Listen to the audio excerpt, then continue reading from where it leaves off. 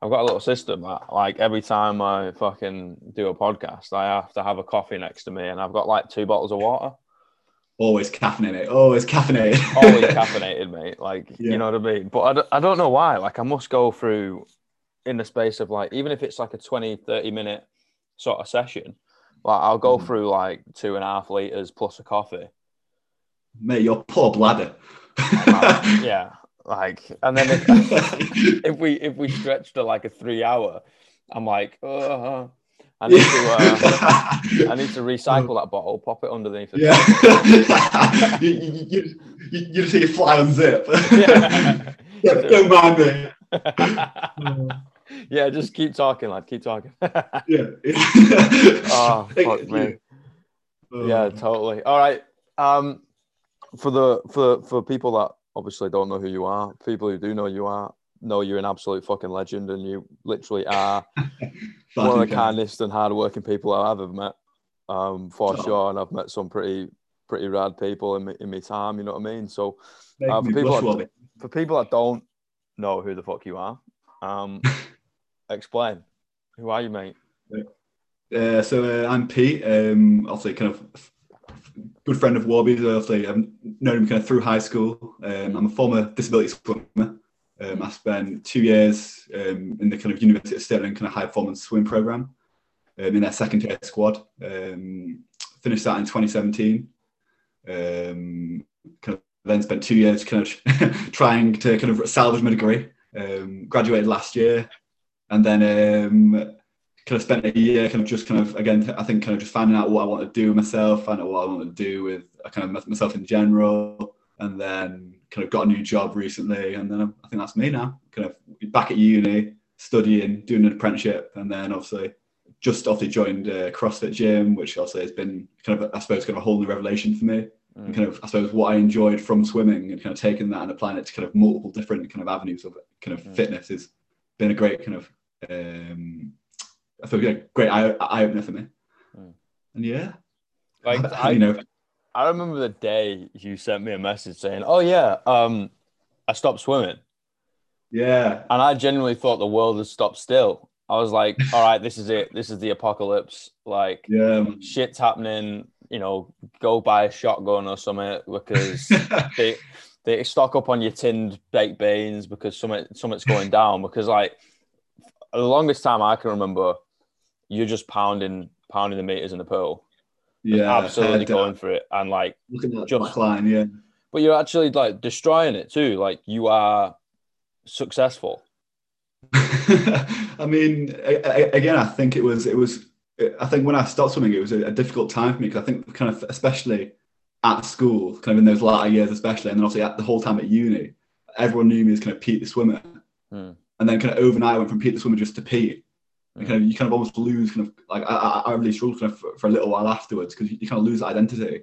Yeah, And for then suddenly sure. you kind of what am I without out that kind of element of my kind of kind of without that element that kind of attached to me. Hmm. And I think it was quite foolish in many ways because I kind of knew this kind of ultimatum was coming up in my future. I kept thinking, oh, like don't think about it, just kind of get through the next, like just see where you are in the next kind of few months, kind of see where you are, like don't kind of rush the decision. And then I came to kind of almost kind of like a kind of a crossroads, and I had to decide kind of sort of then and there because with the degree that I was doing with teaching, I couldn't justify being part of the program, kind of swimming 6 to 8 in the morning, then getting out the pool, going and teaching all day, then coming back and catching up on an S&C session, and then swimming again in the evening, and then trying to, hit the macros, hit all the kind of post pool work, all the pre pool work, do lesson plans. It was going to be unfair to me. It was going to be unfair to the kind of the program because I'm going to be taking up a space that someone else could have, and also not fair to anyone that I'm teaching, and also not fair to myself because I'd be kind of almost going to burn the candle at two ends. Hmm. So, but I knew that I had like this kind of placement that I was doing, and I knew it was coming up, And I kept thinking, I'll just kind of put off the decision, and then I just had to kind of go in one morning and go, do you know what? I've got to quit. And it was, I think, because I hadn't kind of spoken about it to my coach or to anyone else, because I've been trying to kind of deal with it myself. Yeah. He was dead shocked, and he was kind of taken off guard. And yeah, it was kind of just like a really awful moment, really. I think kind of one of those moments that kind of sort of stays with you, where you sort of like, what have I just done? Like I kind of walked out of his office, kind of walked out the pool. I remember walking out and everyone kind of being sat there and they were like, Pete, like, why don't you change me? Like, the session's starting in 10 minutes. And I'm like, I've just quit. And everyone was like, what? And I was like, yeah, I've got to go. And I kind of remember walking out and sitting in my car and just being like, shit, I've just done that. You know, kind of one of those kind of defining moments where you're kind of taking one path rather than the other. So yeah. Do you regret it now?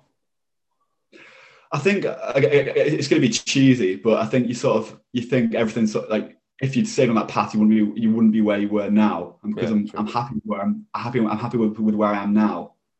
I think I don't regret it, but definitely there are certain, like, it's one of those things, you know, with hindsight and with looking back, you think, oh, you know, what could, you know, it leaves you wondering, doesn't it? What could I have done? Where could I have been? You know, because, you know, you could say next week that I could have, you know, swum a massive lifetime PB and gone, oh, well, now I've qualified for this and now, but you never know. So it's one of those kind of things that I regret that I didn't kind of see it all the way through. But I don't regret quitting when I did because I've ended up being happy where I'm at now. So it's kind of one of those kind of yes and no questions. I sort of haven't really answered it, but it's like was it a gradual thing, or was it, you know, like you said, you just woke up one morning and just like, no, I actually have to just stop doing this? Yeah. So when I started Stirling, I was definitely kind of one of the, like, I like the people that were there were, you know, I was swimming with kind of European junior swimmers, you know, world youth Olympic swimmers, like really kind of top level athletes. I remember thinking, like, I am out, pardon swim pump, but I'm out of my depth here. Like these are big guys and big girls, like they're, you know, kind of, you know, really kind of elite athletes. And I remember kind of almost kind of just kind of every kind of session just turn up and kind of sort of being in awe of them. I mean, like, wow, I'm privileged, you know, seeing these guys. But over time, and also kind of spending time with them, you can sort of see them.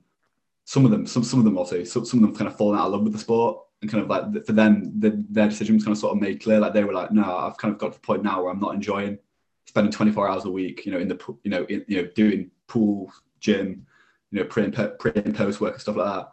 And for them, that's like they'd kind of made that decision. With mine, it was less of a decision that I wanted to finish, more of a decision I kind of had to, because obviously I had the teaching stuff coming up and I couldn't do both. So it's one of the things where, do I choose to change my degree and stop doing teaching, which I hadn't done that much teaching at that point. So I didn't know whether or not I'd pursue teaching long term, or do I stop swimming? And again, the whole thing with swimming, and I think hopefully something that we can talk about later, is that even if you're an elite swimmer, or I mean an elite swimmer, but even less so than an elite, you know, para swimmer, you're not gonna make anything like it. It's not a lifetime career. Like you couldn't earn enough as an elite para swimmer, or sorry, the very elite probably could, but you know, anything under that tier, you couldn't survive kind of comfortably. So it was kind of more of a choice about my future as well. Like it wasn't just kind of like then and there. It's kind of like looking forward. Where do I want to be? Where do I want to go? It's a really difficult choice, isn't it, man? Because like it was really, yeah.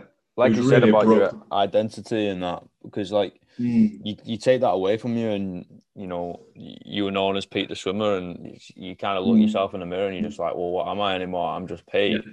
Which is actually a good place to be, because then you actually dissect who the fuck you are instead of like pairing it with an activity or something else that you're doing.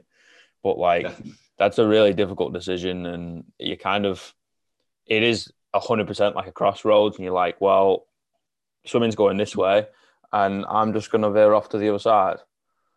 Yeah. And it was so, I think again, for me, it was because I didn't want to deal with the situation in front of me. I kept putting it off because I knew it was going to be a horrendous choice. And it probably was a daft thing to do, but in my head, I'd sort of thought through every kind of possible kind of way to try and do both. And it wasn't compatible.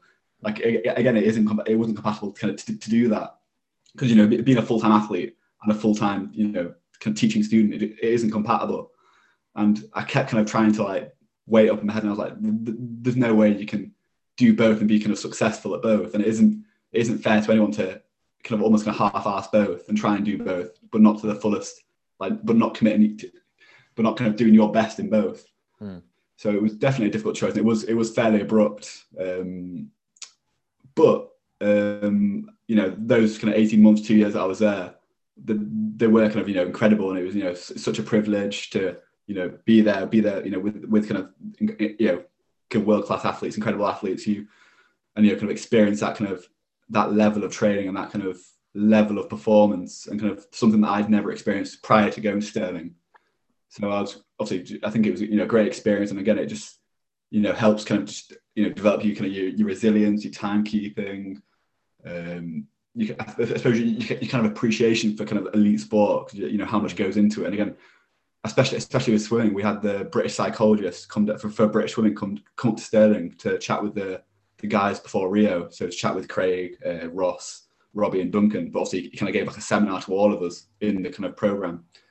He said, "I've been the psychologist for, you know, cycling, British basketball, British cycling, but in swimming, I can't understand it, because you spend hours and hours and hours a week training, you know, kind of 4 years for an Olympic cycle. And then in reality, it comes down to maybe 2 or 3 races a year, which last 30 seconds. So your preparation time is 99% of the time, 99.9% of the time you spend in the pool preparing for this 30-second window, or, you know, in, you know, a body sport, much than 20-second window. But like if you're a footballer, you spend maybe, you know, 20 hours a week training, but then you have a 90-minute match every week. So the kind of the opportunity to kind of perform and the opportunity to kind of see the results in such a fine window in swimming. And I can remember kind of sitting there kind of like, I never thought of it like that. And I was like, wow, he's right. You know, you spend, you know, 24 hours a week times, you know, maybe 45 training to only have kind of maybe 2 or 3 30-second windows of actual kind of race time, you know, kind of time where you are kind of trying to put down all your work, like all your kind of hours of training, all your hours of kind of suffering to kind of show how you've improved. It's a 30-second window twice a year, and you're like, wow, you know, never realized that. I think this is where like swimming actually benefits and goes hand in hand with CrossFit, because they're both like the pursuit of excellence, right? Excellence is this like euphoric state that you will never reach. It's like perfection. Like you'll never fucking reach it. Like we're organic. We are going to die. We decay. So we will never be perfect. And like swimming is exactly that. Like you just pound and pound and pound and pound to shave whatever you can here and there. And you get this little window, like you said, to sort of prove what you've done in the past 4 years. And if you don't make it, well, we'll see you again in 4 years. And obviously CrossFit's not as extreme as that. However, there's so many different avenues.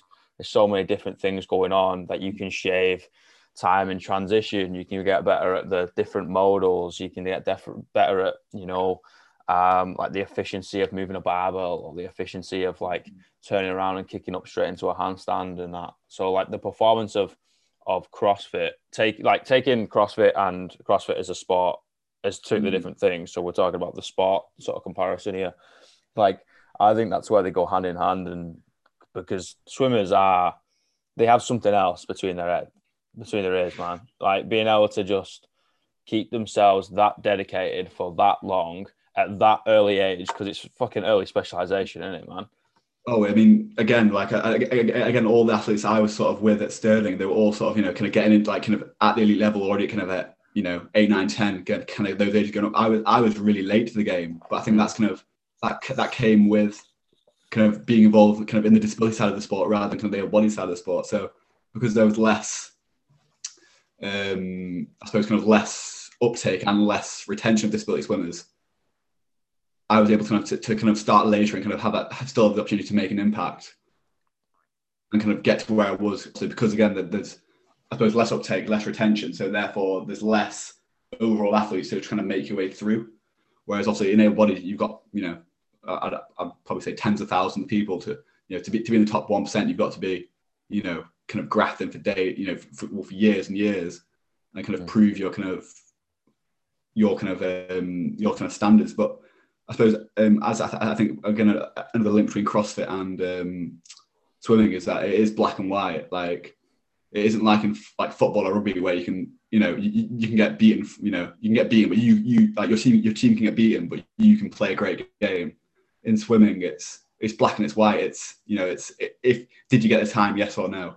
It doesn't matter whether you're a point one off or like at the end of the day, like you can say across it, you get a time. So it doesn't matter whether, that was your best swim. Like, if you only hit the cutoff time for a certain event, you don't get selected. You don't get picked. It's brutal, but also it makes it really kind of easy to see whether you've progressed or not. Like, it is just black and white. That being said, you can still progress your form, your technique, your kind of your race, and not improve. But it is, at the end of the day, it doesn't matter whether you've got the best technique in the world or the worst technique in the world. If you swim faster, it's whoever swims a faster time, so if it gets from A to B the fastest, following certain rules. But again, that's the same CrossFit. You have certain movement standards that you have to adhere to. In swimming, we have certain stroke rules that we have to adhere to. So I think that's the beauty of the sport. And again, I suppose, and yeah, it's the same again with CrossFit, obviously. I think one thing I love about swimming and one thing I enjoy about CrossFit is that it's all you. So if you do really well, it's because you've done really well. And the same with swimming. If you swim a PB, it's your PB. It's even no one else. You've put the work in, you've got the reward. But that also being said is that you do have the opportunities, obviously, in CrossFit and in swimming to obviously be part of, teams and do relays. And that's a whole different sort of kind of, I suppose, kind of a different feeling, because you're working for someone else there. I think for some people that really helps them.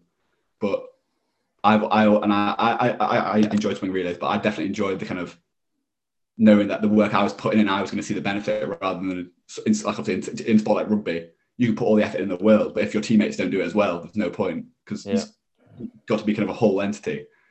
And if you win, you win and you share in that success. But if you win in swimming, it's all you, and you get all the success, which I think is a huge motivator. And yeah, I think that is, again, it's one of the things I really loved about swimming, and which transfers over to CrossFit. But again, I think one thing I was told by someone, I really can't who for the life of me, but they sort of, actually, I think it was Mr. Do you remember Mr. Thomas? Yeah. PE teacher. He said to me, like, I don't understand. Like, it was in an ATP class. He sort of said to me, he said, I can understand, hockey players and football players, and but I can't stand swimmers, just spending 2 hours in the morning staring at a black line. I think you've got to be a little bit soft in the head. And I sort of thought, he's right there. You have got to be a little bit to do something like swimming, and to stare at a black line for 2 hours in the morning and 2 hours again in the evening. You have got to be a little bit, almost kind of just like, yeah, I'm just gonna take this. I'm just gonna experience this pain. I'm gonna, kind of just get my head down and work through. And yeah, I think it's a great way to kind of build up, kind of, I suppose, almost resilience, because some sets that that I've done, and I'm sure you've done in CrossFit as well. This almost kind of the only point where they sort of have you questioning yourself as a human. You kind of sort of like, how much do I want to push myself? How much do I want to suffer? And how much am I going to kind of see the benefit of this after the workout? Oh yeah, for sure, man. And like the mental resilience that's created and forged through staring at that black line, or through the barbell, or just doing a couple of fucking burpees and pushing yourself to that line and then just fucking riding it out. Like in all competitive sport, whether you're competing against the clock and yourself, or whether you're competing against the person next to you, like that sort of level of resilience created during physical activity is the reason why I believe everyone should do something. Everyone should do a sport. Everyone should fucking work out. Everyone should just like move around, because like the benefits you get psychologically, that then translates over to everyday life, like being able to deal with stress, being able to work within a team, being able to like dissect the physical sort of things that's going on in your body, and being able to read it and understand what's going on, so then you can actually like change the way you react to other people, so you don't come across arrogant or rude or whatever. Be like, it shows, I think it's Marcus Aurelius, or one of those ancient Greek Stoics, that was like, a man should see, obviously man is in mankind, so man and woman should see their full physical potential before they die. Paraphrasing, of course, I can't really remember, but it was something like that. And it's like, it's true, because it's not all for the egotistical. Like, for example, we use the sport of bodybuilding, right? So you use bodybuilding. Someone outside of the sport will look into that and be like, egotistical, narcissistic, just cares about looks, blah, blah, blah, blah. And I'm like, yeah, granted, because it's a subjective sport, and like, whether you class it as a sport or not, it doesn't really matter. It's a subjective sport. It's all about like insertions and symmetry and size and all that shit. Yeah, great. But like the training they go through creates so much discipline and resilience up here. And it's the same with the pool. And it's the same with like just going and playing recreational squash. You know what I mean? Or batters. Like you develop so much between your two ears that ends up translating to your relationships, your job. Yeah. You know, and everyone should do it, man. And I think one thing that especially again is like I think everyone who's done sport, and I think obviously both you and I included, excuse me, will agree is that the people that you meet and the people you socialize with, that's such a huge impact of sport and of sport in general, but also of, like, I think that can't be underestimated with every sport, because I think going to places like swimming or football or CrossFit or bodybuilding, you meet people that if you're there because you enjoy it, you meet people who are similarly minded. And I think that's such a great way to kind of meet people who are kind of, sort of going to be on your wavelength, because you could walk into like a coffee shop and you might, you'd be met with people who you probably might not get along with as well, because you don't have the same sort of interests or same sort of, things that you find interesting. Whereas if you go to somewhere like, like if you enjoy CrossFit or you enjoy football or you enjoy rugby, or even if you enjoy, like as you say, that kind of social badminton or something like that, you're going to meet people who are on a similar wavelength, and that's immediately going to help you kind of forge friendships. And then obviously those friendships are going to help you so much with kind of your kind of mental health and your kind of ability to kind of like have that place as kind of an environment where you feel safe and comfortable and supported. And that's can't be kind of undervalued, really. Yeah, and even if you don't enjoy it initially and you just kind of, it's forced to start off with, you still surround yourself with like-minded people and they might be doing the same thing. And then, it's kind of like a pull, and then everyone gets to do things that, actually creates construction rather than destruction. And I remember the best quote I've ever had from a member is, I pay for this so I don't have to pay for therapy. It's so true. Like one of the guys I go to the gym with, he sort of said, like, I come here and he's a really, really successful chap. And he works for a big charity, but obviously I imagine it must be stressful. I think he's got like hundreds of people who kind of work underneath him, and it must be really difficult for him. But when he goes to the gym, he said that he goes there and he can just switch off, and having that space where you can turn your phone off, you can switch off from the outside world. In that hour, you're just in that box with those people, pushing yourself to your limits. That is really crucial for obviously physical health. Obviously, you're going to be kind of helping improve your heart, improve your heart, your respiratory system, and so on and so forth. Also, helping improve your mental state, helping yourself kind of process the day and switch off, or if it's in the morning, set yourself up for the day. And that is, again, like obviously everyone talks about the physical benefits, but I think a good thing kind of coming out of this year and kind of the recent years is that the mental health is kind of being more and more kind of pushed to the forefront, and that's so critically important for so many people. Even if it's like you don't end up going to the gym and all you do is get up a little bit earlier and you go for a walk.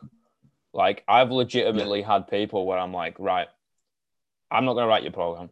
I'm not going to coach you. I'm not going to do anything. All I want you to do is I want you to wake up half an hour earlier and I want you to go for a walk. I don't care how far it is. I just want you to walk around. You can walk to the end of your frigging street, turn around and come back, and it could take you about 2 minutes. I don't care. Go for a walk. I'm like, what do you mean? That's absolutely ridiculous. I'm like, no, I don't want any paying. This is advice. This is me to you. Go for a fucking walk in the morning. Come back, tell me how you're feeling. And like, mate, it changes their day. Yeah, definitely. And I think you're bang on, especially in the morning, having that little almost routine and like having that thing that'll set you up for the day is really, really important. Like, and everyone's totally different. Some people it is like just getting up and having a coffee. Some people it's getting up and just, I'd say, kind of having a bit of fresh air. Some people it's getting up and doing a workout. And like I know so many people. Like I think I was quite surprised when because obviously as a swimmer, I think you have to sort of be a morning person. Yeah. I was quite surprised when I joined the gym. And I was like, oh yeah, like I'll go at the 6 a.m. because they'll be dead quiet and I can do my own thing, kind of sort of. I looked on we use like one of these kind of these apps to kind of sort of book on. I looked on this app and I was like, why is it all booked up at 6 a.m.? Like, who are these people? Like, I was so shocked. I was like, I thought that was going to be my time to go and like have like no one there and kind of be like, oh yeah, I'm a swimmer, I'm used to this. But it was already even you know, throughout those lockdowns, it's been booked up every time. I'm like, I'm almost a bit like, yes, kind of bravo, kind of seeing people kind of going out there 6 a.m. and crushing it. It's awesome. Mate, the fucking morning crew and CrossFit boxes are absolute mad bastards. They are Yeah. incredible people, man. Like they turn up still half asleep. You know what I mean? Don't have a clue where they are, but fuck me, like they absolutely drive themselves into an early grave and then be Oh like, yeah, give you a definitely. high five and be like, right, I've got to go to work. Rest You're of like, it. sorry, what? Yeah, that's it. That is it. You know, I think again, like, but this again with CrossFit, with swimming, there's so much kind of solidarity among kind of people who are all going through it together. Mm. Like in swimming, like we'd all be there, you know, kind of 5:30 in the morning. You'd be like, as I say, especially like we used to on Tuesdays, we used to train 3 times on a Tuesday, 10 till 12 in the morning, 3 till half 4 in the like lifting in the afternoon, 8 till 10 p.m. swim, and we'd be back in Wednesday morning for 6 till 8.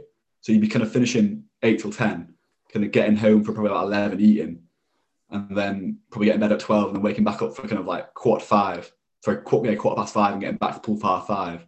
And you'd literally I'd be absolutely dying. But knowing that fact that it's not just you, it's, you know, kind of 15 other people doing it with you. And you know, kind of in Scotland, so it's always cold, but especially like in January when it's like, you know, kind of minus, you know, 4 or 5 out and you're there stood on, you know, stood on deck in speedos, like I really don't want to get in this pool and have it, but you know that it's 15 other people who are doing it with you. It's sort of almost kind of like gives you that kind of that little extra push that you need, sort of thing, to be, yeah, I'm going to do it, I'm going to make this count. And again, it's kind of like the classic kind of Matt Fraser, I'm going to do now, like do what I do, I'm going to work now to do things that other people can't do.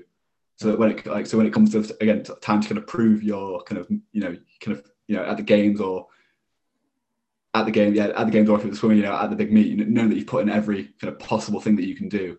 Because I think that was one big thing when I was swimming, is that when I got on the blocks, I'd be like, have I done everything that I can here to put down this best time, to do the best? And if you kind of stood there like, yeah, I have, and almost I wasn't that worried about. I really wasn't worried when I was racing, especially.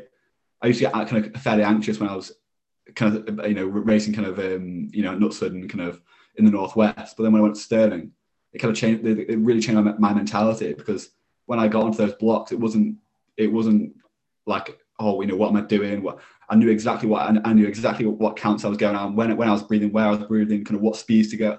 It was almost kind of prescribed, and you just kind of executing rather than kind of racing. You just execute what you've done in training. So it was almost kind of like, it was actually kind of fairly relaxed. Like I wasn't actually kind of that stressed racing. And I think that's almost kind of like, if you can be that way and just know, kind of be kind of unflappable and just kind of like know that you're going to go out and do and kind of perform. It's the kind of best way to be, because you're just kind of going to do, you know, just to do what you train for, which is, I think, you know, kind of the best way. Because obviously, you know, with kind of pressure and nerves and anxiety, that's not going to be your optimal state of kind of performance. So I think, you know, kind of being there and doing what, and I think again a massive thing at CrossFit is do it, you know, kind of coming in each day and it's completely different to what you were doing the day before. And I think that's kind of one thing maybe with swimming that I didn't get so much, because kind of because you come in and you day in day out kind of working on one particular thing or kind of one particular change, and it's all really kind of finally focused on this one event, this kind of 50-meter freestyle, this 200 medley. It's really focused. Whereas CrossFit is, you know, one day you're doing, you know, burpee box overs, the next day you're doing snatches. You know, it's having that kind of that ability to kind of adapt and change and be kind of dynamic Something with I what you do. find something I find Really. absolutely fascinating is the mental resilience. However, like you get those athletes that they have to know exactly what they're doing so they can mentally rehearse and prepare it, and then they can go forward. And I'm like, yeah, that is a level of mental resilience. That is a level of determination. That is a level of strength, like a mental toughness. However, Yeah. how are you like with the unknown? And I do believe that, like, not knowing what you're about to do, but knowing in yourself that whatever the fuck happens, What you're going comes to up, be yeah. okay. You're going to survive. And all the stuff you've put in previously in every sort of aspect, whether this is CrossFit or not, it doesn't really matter. Every other aspect is going to get you through it, and you're going to be fine. And like, I do believe that, like, everyday human beings need to experience something like that because you've experienced it in your fucking job. When you go to your job tomorrow, right? Do you know exactly what's going to happen minute by minute? No, you don't. Yeah. So like, why should we like give you the fucking thing a week before and be like, hey, this is exactly what you're going to do? Yeah, granted, for periodization, peaking for events, athletes, pushing. I completely understand that from a programmer's perspective, from a coaching perspective, and from an athlete perspective, and I agree with it. However, we're talking complete GPP, and like complete, just everyday athlete. I like to throw down and kick it, mate. You need that, like, you need that area of like psychologically being fucked. Yeah. Where I'm just like, all right, Pete, you're gonna do this, and then you fucking finish, and I'm like, oh, you're not gonna do that anymore. Like, what do you mean I'm not going to do it? I'm like, yeah, I lied to you. You're now going to go do this. Yeah. And I think you're bang on as well. I think one big thing, especially you as a coach can appreciate, is you've got to, as an athlete, just trust the process and trust that what you're doing. Like some sessions that I remember vividly, kind of doing 7-8K sessions, and like the main body of the session would be 5-1000s, and you'd look at it and go, what benefit does that have to me as a 50-meter freestyler? Like, this is going to be dull. It's going to be tedious. It's going to suck. It's 6 a.m. This is the last thing I've got out of bed to come and do this, and I can't see where it's going to be a benefit. But also, you've got to kind of think, well, hang on a minute. They've got my entire year in front of them, and they know exactly what they're doing. Step by step. They're the expert. I've got to trust in that process and let them kind of guide me through it, and it's all going to pay dividends one day. Like, no coach will ever just say, yeah, we're just doing this to hurt you. We're just going to put you through hell for no apparent reason. Everything's up bent. Like, as an athlete, and I'm sure you might agree, like, you think like, what are they doing to me? Like, this is diabolical. But it has a purpose. It has a reason. Well, that's the thing. Even if it's just like, all right, I'm literally going to try and break you down as a human being, so you cry on the floor, and you're like sadistic. But like, what's the benefit from this? Like, the benefit is the fucking mental toughness you're going to get from it. Precisely. It's not always the physical thing, and like sometimes it is like 100% mental. Like thinking, like some of I've done workouts, and especially in swimming, I've done workouts where I've been like, oh, I didn't think I could do that. I didn't know I could hold a 32 point for 1050s, but you told me to do it. I've gone and done it, and that's changed my entire, like, now moving forward, that's achievable, that's attainable. So now next time I'm going to try and try and do it slightly faster or slightly lower stroke rate. And I think sometimes it is just you've got to trust it, in that method, in that person, because obviously, and I think, as an athlete, again, you and I think we both experience, like, you work with coaches, and it'll be great to work with them, and you'll have certain things that really work together, but you've got to go through a few coaches just to find out who suits you best and who works well with you. Because obviously, the coach-athlete relationship, it needs to be, it's a two-way street. Yeah, you're working with them, but they're working with you, and they need to understand you. You both need to understand each other. You both need to know what the other one wants out of it. And obviously, as I'm sure you'd agree, communication is key, and also trust is key. Like, as an athlete, you should have that ability to question a coach, say, why are we doing this? The coach obviously should answer, but sometimes as an athlete, you've got to just be like, yeah, we're doing it. I don't know why, we're just going to do it. I think a lot of it, the mindset is like, I speak to people all the time, right? And whether it's in a coaching setting, whether it's in an athlete setting, whether it's fucking physical setting or not, like, like, because like we said, I believe everything that you gain from the physical stuff is translated over into everyday life and into the mental stuff. Anyway, and like physical and mental well-being is not two separate things; they work in synergy. But like, the mindset that I approach to things, and I tell people to approach, is like, give yourself no fucking option. Like, give yourself no option. Like, how many times have you been doing a set, right? For example, the 1050s. You're like, Pete, I want you to hold a 32. You're like, I can't do that. Like, there's fucking no way I'll be able to do it. And your coach turns around and goes, if you fail one, you start again. And it's like, what do you mean? Yeah. Like, I physically will not be able to do that. I was like, I don't give a fuck. You can be here all night. and I will arrive back at 4 a.m. because I've got the fucking morning. I don't care. If you don't finish all 10 of them at 32, like you're going to be here all night. And how many times do you end up finishing it? Exactly. Like, not because the coach have told you, because you've given yourself no option to fail. Yeah. And they know you as well. I think they wouldn't say to you unless they knew you were capable. Like, yeah, for sure. They wouldn't take it for failure. I think again, one great thing that again was a benefit of being at Stirling is that back in the back when I was at Knutsford, or back when I was in the Northwest, like you'd be swinging. I'm giving it my all here. Like, I'm doing as hard as I can. At Stirling, we had access to lactate testing, so they do it and be like, your lactate's only 8. You're not trying hard enough. And it's when you're told that, and you're like, but scientifically, they're saying like, there's no, again, it's a quantitative figure. It's a number, and it can't lie. So that's saying you're not trying hard enough. So then in your mind, you're thinking, well, I've got more to give them, and that's a huge kind of switch and a huge shift. But obviously, not everyone has access to that, but that was a huge thing for me as well, to kind of being able to kind of be like, oh, I can try harder, but only because that, like, if he'd said to me, just black and white, said to me, Pete, you got to try harder, I'd be like, Brad, I'm giving it all I can. This is my max effort. But he's, prick my finger and gone, it's 8. You can try harder.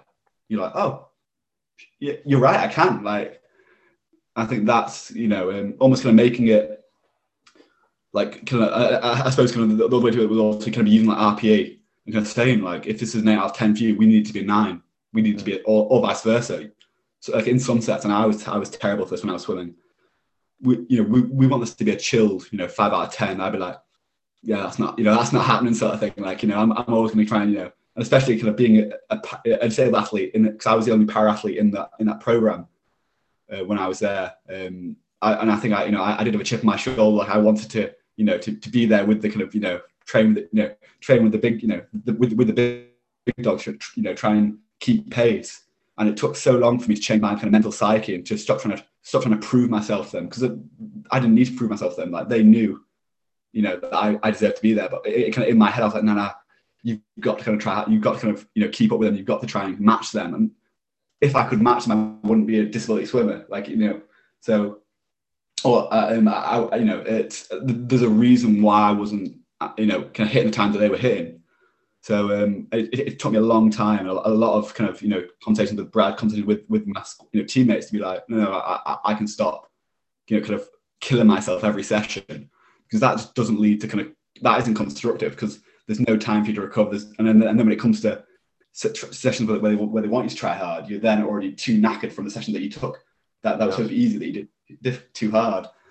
So I think it was a really steep learning curve for me and for my coach, because obviously he coached Paris swimmers in the past, but not at the kind of level that I was at, sort of thing. So it was really, he did a fantastic job. The program as a whole did a fantastic job with me.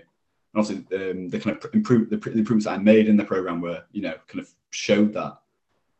It does pose that's a really, really important point that you made of like easing off, taking your foot off the gas. Like, we talk about, look, you need to be able to push yourself further. Like, don't be a fucking bitch, defeat your inner bitch, do your fucking thing, push a bit harder, mental toughness. But there's also times where you do develop mental toughness by taking your foot off the bloody gas. Like, you cannot just go 100 miles an hour all the time, because you'll end up just digging yourself an early grave, and that's not the point of what we're doing, whether it's peak performance or not. That's why so many injuries come up, because you're not giving your body that chance to recover and that chance to heal. And then again, because obviously again, we, in the program we worked on a 3-week cycle, so it was 2 weeks on, 1 week kind of recovery and regen. And I was, in that first season, I was so bad for just kind of swim through every single week. And then I'm suddenly thinking, oh, why am I picking up shoulder injuries? It's because you're not giving your body that opportunity to recover and to heal. And you can't expect your body to just constantly go at 100. And it's the same in workouts. If you got a 12-minute workout, you can't. And this is the whole point with scaling, which again is something that I'm, I think every fella is battling with. Because you go into some classes, or actually everyone, guys and girls, you go into some classes, and especially if there's an elite athlete in there who can do RX and make it look and be comfortable with it, you kind of think, well, I want to do it as well, but that isn't the desired stimulus. If you go RX and can only hit 5 reps, and then you still left 8 more minutes just trying to squeeze out another rep, that isn't the stimulus that was designed for that workout. So This is why I absolutely love CrossFit, and it's really fascinating, especially with like the distribution of people within a class. Because like, you know, you could get someone and, you know, when you learn individuals rather than you just see as a member or an athlete or whatever you call them, a client, but I really don't like that word. So I call everyone athletes. Yeah. Whether, you know, you get to know that individual and you're just like, I know that that person is going through a ton of psychological stress right now. And like you be able to sort of delegate each of them an individual workout by saying, oh, Pete, like, I know you're pretty on form at the moment. So I know the weight is 60 kilos. But what I want you to do is I want you to go 70 kilos today. I really want you to push yourself with a little bit of a heavier weight. Don't worry about the rounds. And in fact, I don't even want you to fucking count. Yeah. And then you can go, oh, Sandra, like, or Alex, for example, like me, you're just like, I know you're a bit stressed at the moment, mate. What I want you to do, all I want you to do is move. So what do you mean? Yeah. I was like, I don't want you to do anything unbroken. I want you to break and go from there. I think the best thing I've used for like recovery days, which is, you know, you've got to be careful about it because it's chewing gum, right? So you've got to chew chewing gum whilst you're working out, whether it's with a bar. It's usually with like just a bit of a like monostructural, like the Miko triangle with a assault bike row, or the ski, maybe a bit of running, maybe just a Concept 2 bike, you know, something pretty meaningless, just sort of working around. Head So if you're down. chewing chewing gum, yeah, exactly, just cardio. If you're chewing gum, you can be anaerobic. You can't be like gasping for air because you're going to end up swallowing that fucker and you're going to end up choking. So like it forces you to slow down and chill out and breathe. And like sometimes, you know, that is how you take 2 steps forward, by not actually going into 6th gear. And I don't know, it's hard. Like if I spoke to like a complete everyday athlete or someone who's never done any sport before and wants to just get as good as they can, as quick as they can, it's really, really hard to get into their mind of just being like, hey, look, your body's going to send you a shitload of signals. Some of them I want you to ignore, and some of them I want you to take like gospel. And they're like, oh, how do I know? It's like, well, it's hard. It's, you know, developing that filter is so crucial. And I think obviously, again, going back to my kind of obviously background of swimming, like you've got to know kind of what, as you say, kind of what things to take on board and kind of, you know, kind of feeling the water for the catch, feeling kind of the speed that you're going at, feeling kind of what your turnover is, what rate you are, kind of feeling how kind of how much lactate's in there. And but then you've got to be able to kind of filter out certain things like kind of people around you, noise. You kind of also got to kind of be like a kind of what do you want, what's going to be beneficial to you, and what's actually just actually kind of detracting from your performance. It's kind of taking from here but trying to ignore as much from here. And that is so kind of, that's crucial in any sport. Like you can't be expected to kind of, you know, kind of be, and obviously some sports are, you know, are much more crucial for, again, like stuff like football, rugby, kind of those team sports. You need to be aware of what's around you. In swimming, unless you're kind of more of a distance-based swimmer, if you're a 50-meter freestyler, you've got to focus on what you're doing, what's happening with, you know, with you, rather than kind of what, what so-and-so's doing in the next lane. You've got to kind of focus on your performance, because if you get distracted and look what he's doing, you're going to lose what you're doing. So as you say, kind of having that filter to kind of know what to take in, what to ignore, what to kind of listen to is really, really, you know, imperative. For sure. And if you know, it's hard to be able to dissect what it actually means. And I just say, write it down. Just write it down, because it'll be clear then. All the evidence and all the pieces of information and everything you need to know will be on the piece of paper in front of you. All you got to do is put your, you know, Detective Clouseau hat on, and just sort of like match the dots.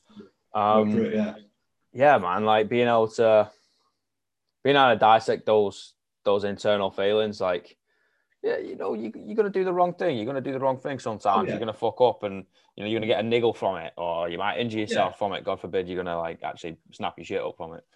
Or you'll go to work the next day, you're like, I'm so fatigued. Like, I feel like if you slapped me, I would feel it 5 minutes later. And I'm like, well, your CNS is probably a little bit fried. Yeah, definitely. And, you know, obviously, I think that was kind of, again, like one kind of good thing with my disability is that almost with when my CNS was absolutely fudged, it is shown in me physically.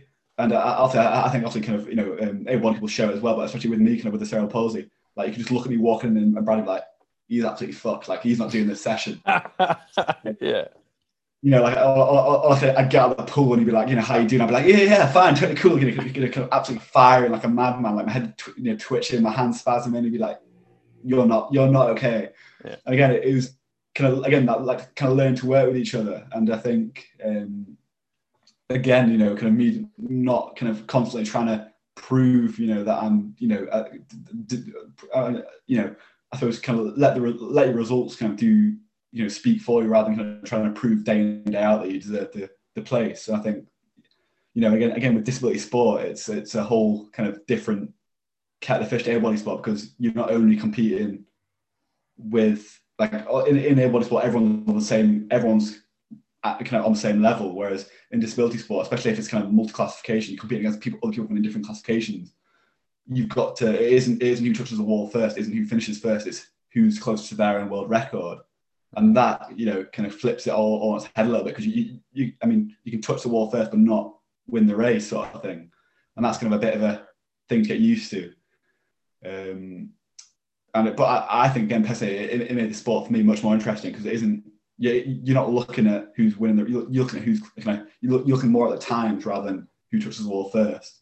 And that was always, again, it was mega kind of like seeing kind of, and again, like obviously with disability sport, again, it's, I think with able-bodied sport as well, it's how people adapt certain movements and certain things to suit them and how they can best perform. Like I've seen, and also you see it with coaching, kind of how people's joints they kind of intersect depends on how they'll squat. Like how much rotation they'll have on their feet depends on how good their ankle mobility is. So that all kind of comes together, but especially with disability sport, because it's a kind of format where something is awry, something is maybe missing, that you then adapt to the entire movement to still fit in with those rules, but you can still do incredible things. And I think that's, I've seen some amazing kind of people, and again, as you say, it's that mentality. And I think also, who've kind of been like, no, I'm not going to let this kind of be that kind of end of my, I'm not going to let this kind of disability be kind of a limiting factor. I'm still going to do what I want to do. I might have to do it differently, but I'm still going to do, and be, a great athlete and do great things. I think that's such kind of a mental, it's so uplifting to see and so kind of inspirational.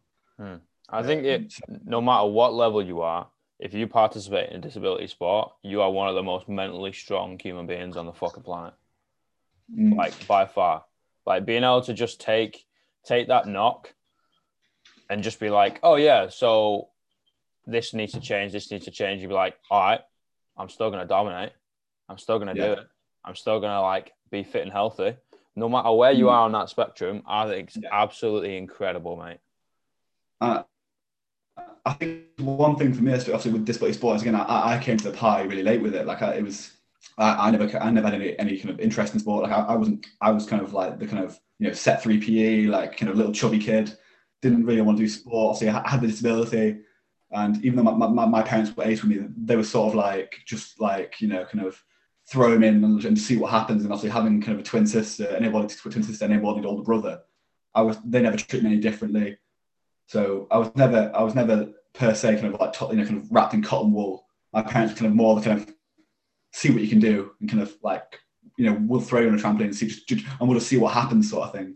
Which might not have been the safest, but they really kind of not treating me kind of as kind of fragile and as kind of different, from my siblings, really kind of helped in that sense. But I'd always kind of, I wasn't embarrassed about being. I'm really unfortunate that with my disability, it's I've coped really well with it. I've had great doctors, great physios. I've been involved in trials and kind of more pioneering things, which have been really fortunate, like off the Botox trial and stuff like that. Really had a great impact on my kind of outcomes. But I never kind of openly would walk into especially in high school, it can be a brutal place where kind of differences are picked on. So I wouldn't walk into a classroom and say, I've got cerebral palsy, sort of thing. It wasn't something that I would openly kind of go about and say. But as I've gotten older, kind of, I suppose I've kind of owned it more. And also, again, I think when you become older as well, people become kind of more open to the idea. Yeah. Not open to the idea, but kind of more, not even understanding, because I think just people kind of, it becomes more of a discussion rather than like, if I told people back when I was 15 or 16, or I've got, they'd be like, all right, okay.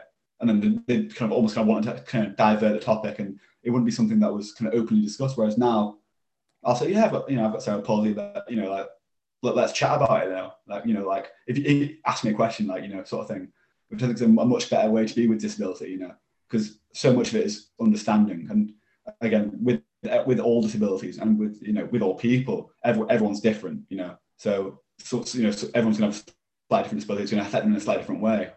And it's about kind of how you adapt and how you approach challenges, I think, are the main things.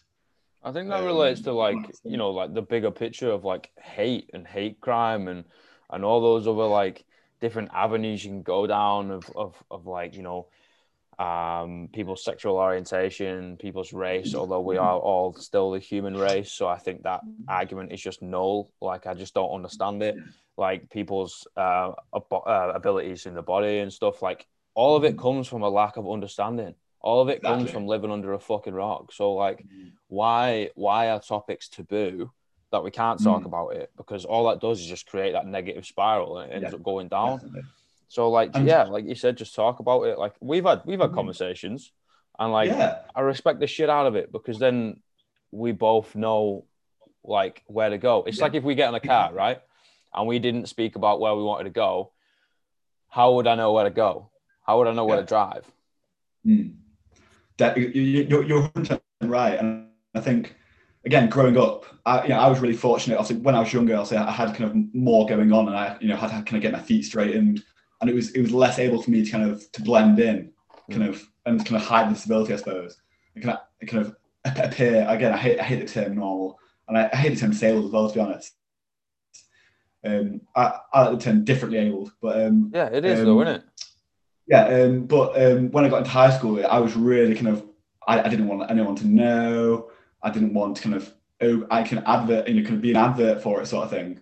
But then when I started swimming, and again, when people used to, I used to tell people, oh, I've got a disability. You kind of get two sort of looks where it's either A, which is, I suppose in a way is kind of a common, be a surprise. Like, oh, really? I didn't realise. So that's in a way quite nice, but also I kind of sort of say, what does disability look like? Disability isn't just one thing.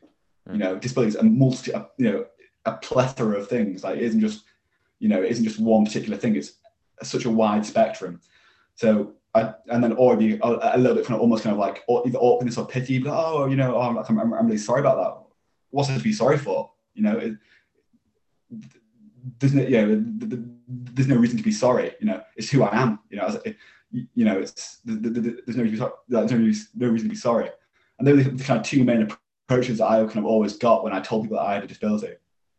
And one thing that always kind of stuck with me at swimming was when I first started. Again, I couldn't do a press up, didn't know like how to really swim any strokes, but I started going. And I think Callum. Yeah, obviously Callum. He's obviously going. He's one of my kind of close friends. I met him through swimming.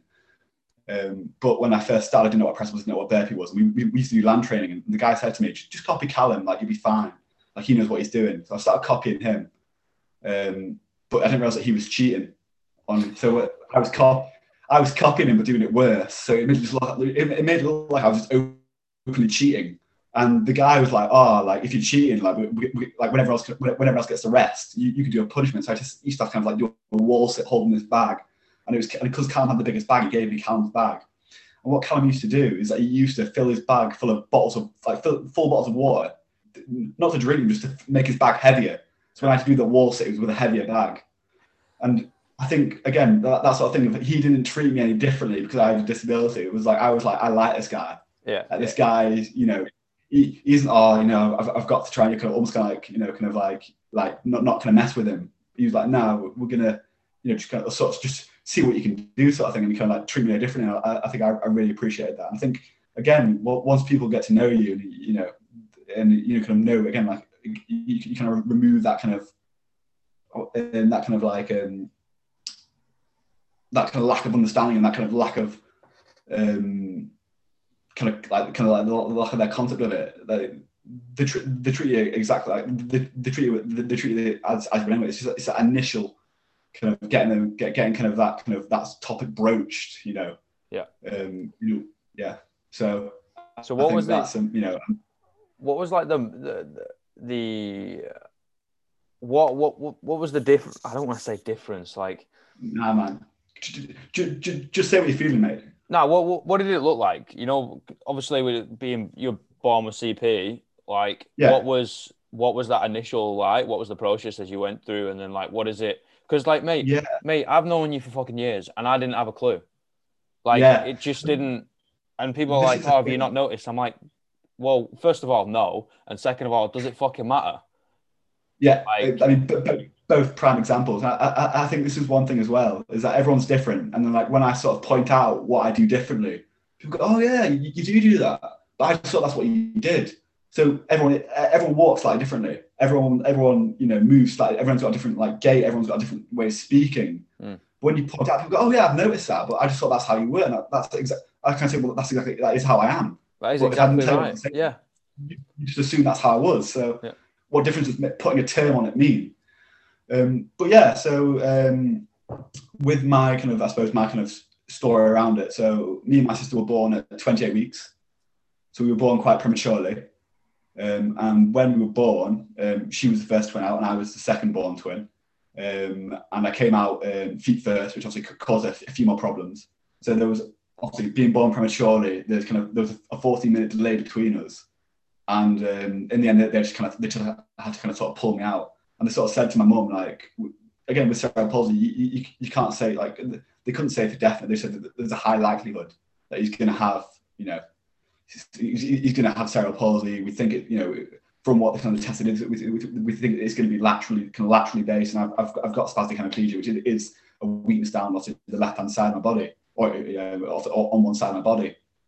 The new when I was born, that my feet were rotated internally, so they said that, you know, that's going to be a difficult thing.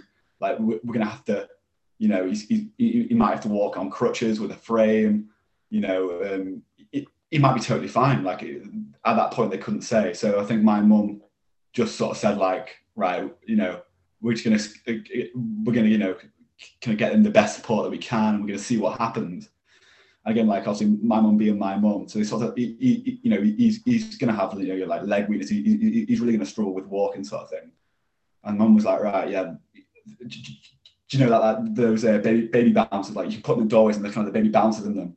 She was like, right, just going to whack him in there for a few hours each day, get the leg gains in, sort of thing. I think having an able-bodied twin really helped me, because obviously you can watch what they're going to do and watch what they're doing, how they do things, and also kind of then again to kind of sort of tailor that view. So my mum always said I was always slower, like learn to walk, learn to crawl, learn to do everything, but I'd eventually get there.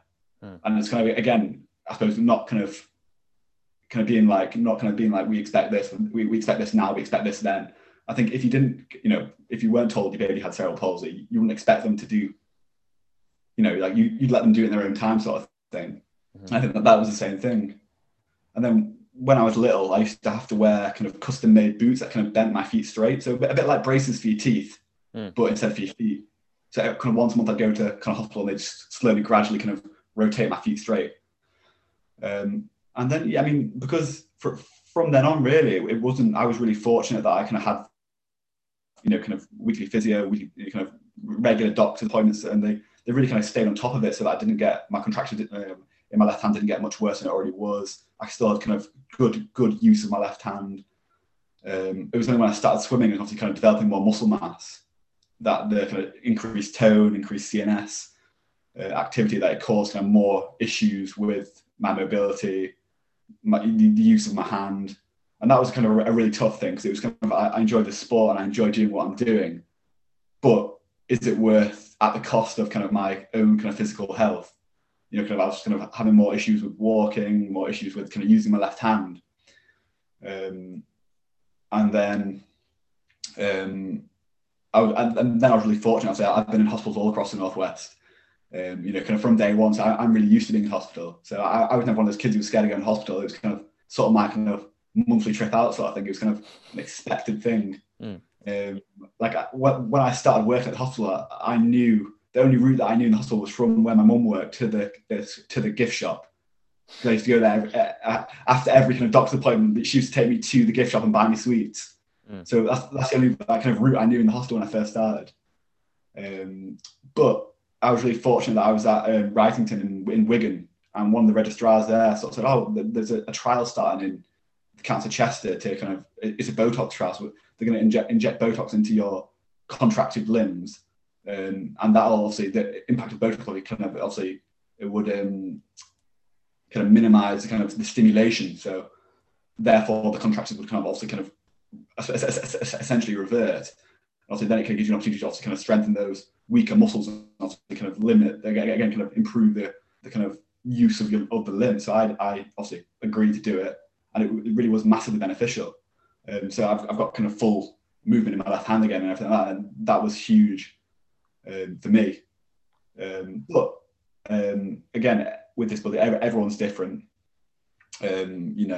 Everyone's experience is different. Everyone's, especially with cerebral palsy, because obviously it's involved in the brain. It's such an unknown entity. Like, we know so much, we still have so much left to learn that you can't expect, no one's gonna have the exact same cerebral palsy, no one's gonna have the exact same injury, so you can't expect the exact same outcomes. And I think that's why, again, the treatment needs to be so diverse and so kind of person specific, because it's so unique and it's so individual. So yeah, I think that's kind of my kind of tale of kind of having cerebral palsy.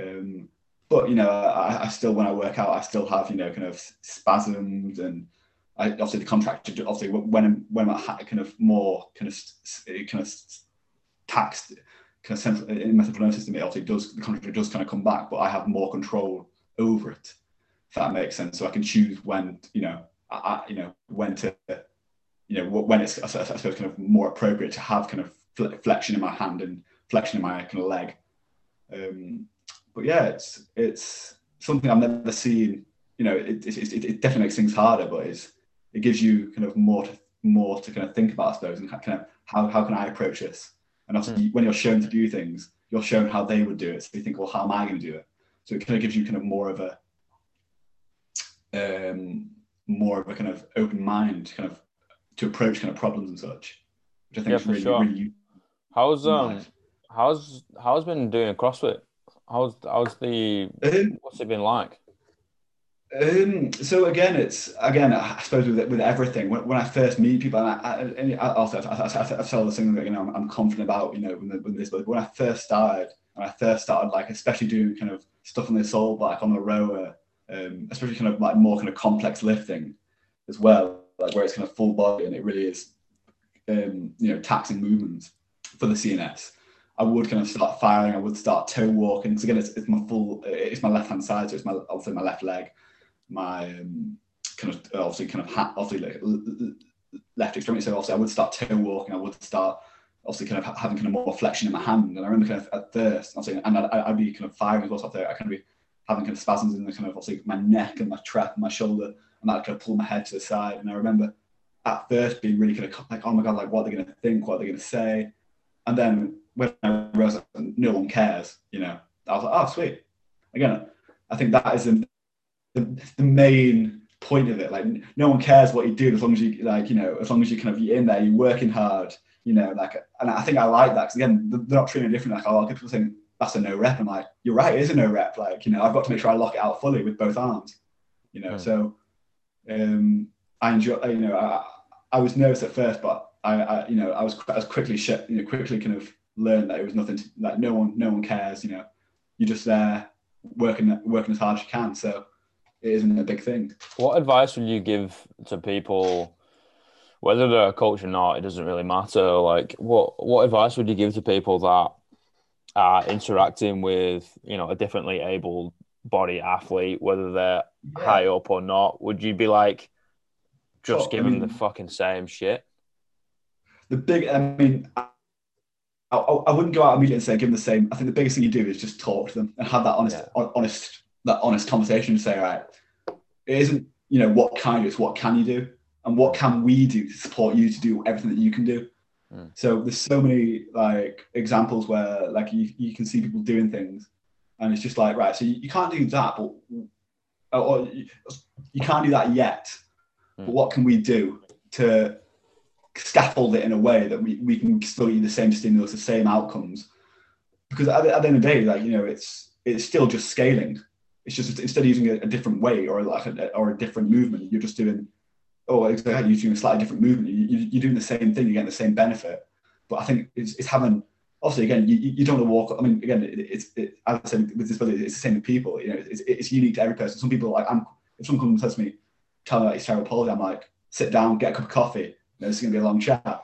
But some people are, you know, still, I mean, it's who you are as a person. You know, some people are quite, you know, kind of quite shy about this, that they don't want to talk about it, which is totally cool. But, you know, you need to kind of get to know the person and then say, right, as a coach, we need to know, you know, we want to give you the best possible programming. So we want to know, how, you know, what's going to work for you, and, you know, how can we work together? And again, as with any coaching, you know, with any coaching, any athletes, how can we work together to get the best for you? And I'm sure you agree that the key thing in that is communication. Yeah, for sure. And it's like, to be honest, like coaching wise and why CrossFit is so good. Like, even when people have injuries, like, you can still fucking come into a class. So all it is different. People have different limitations. People have different things going on. They might not even want to deadlift today because they're so fucking fried. It's like, no problem. Like, I've had people come in that are absolutely buggered. I've had people come in who's like pushing athlete, sort of, I want to compete sort of thing. And then I've also had a lady who's late in her 60s that kind of just wants to be able to move around and get somewhat of a sweat on, because that's the only time she's got out of her rocking chair, which is sound. And then you also get people that are like hearing impaired, and, you know, they need to be at the front. So then you need to project your voice, but at an angle so they can lip read you. Or you then, you know, you learn a little bit of sign. So then you can sort of see it. Like, all it is different limitations. I think it's fucking fascinating. I love coaching the whole thing, because then, like, you're like, oh, this is sick, because I get an opportunity to practice, to learn, and to also deliver exactly the same thing, but in like 16 different ways. And mate, it's fucking cool. It's having challenges yourself, because like sometimes you're thinking, right, like, how can I think out of the box there? How can I do this differently? And that's expanding your repertoire and expanding your ability and challenging you, and that's making you a better coach. And, you know, I was really fortunate actually in the program when I was swimming. There was a swimmer there who was deaf. She was actually a deaf Olympian, Danielle Joy. She's an incredible athlete, but she was deaf. And again, just learning how it, like, obviously she could speak sign fluently. She's like an ambassador for loads of deaf, you know, deaf sport, deaf charities. She's an awesome person, and she really kind of, I mean, for me and for many other people, I'm sure, kind of really kind of opened my eyes, kind of what, again, because, you know, being deaf, people really kind of see, if you say disability, the 9 out of 10 people think someone in a wheelchair, and that isn't disability. Disability is multiple different avenues, you know. And so she kind of really kind of points out, like, sometimes, again, it's how, again, things that people want to realize that they can make things difficult for, you know, for people, like, you know, for deaf people, for, you know, and visually impaired people, for learning impaired people, for, you know, kind of mentally, you know, people with mental, you know, issues, you know, disabilities. It's little things that you aren't aware of. But then when someone opens your eyes and makes you aware of it, you think, wow, I've been so kind of narrow-minded. And then when someone kind of said to you, you know, because like DJ, like, she was like, I didn't really, again, she's so good at lip reading that I didn't, like, again, if no one told me, I'd be like, I wouldn't know. So it's, again, you know, having your kind of mind, kind of having your horizons broadened, sort of thing. It's incredible, man. Like, I've got an athlete at the moment that's like hearing impaired, and she's been through a couple of things, like, you know, early childhood, early teenagers. So her development, atrophy wise, has been major. So like her development is like a lot less, and had early onset like osteoporosis and things like that. So it's like, oh wow, like this is not obviously awesome, but it also is, because we get to delve and help you Like, well, I get to help you in like so many different avenues. And like, we kind of, there's certain things that we kind of like conduct inside. But I'll make sure like it's, you know, like again and understand. And, you know, you kind of like, you know, 9, 10, we kind of like, we just, I don't know, like it's a learning curve. We can still talk to each other.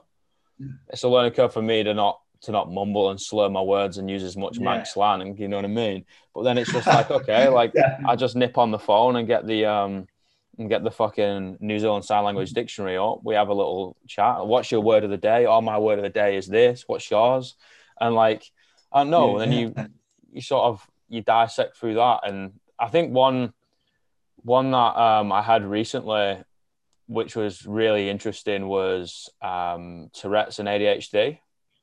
So I've coached Tourette's before, I've coached ADHD before, I've coached ADD before, I've coached like you name it. Like I'll have coached it. Like I've like a PE teacher in a city school in Manchester. So a lot of people, a lot of kids ended up having all sorts of stuff.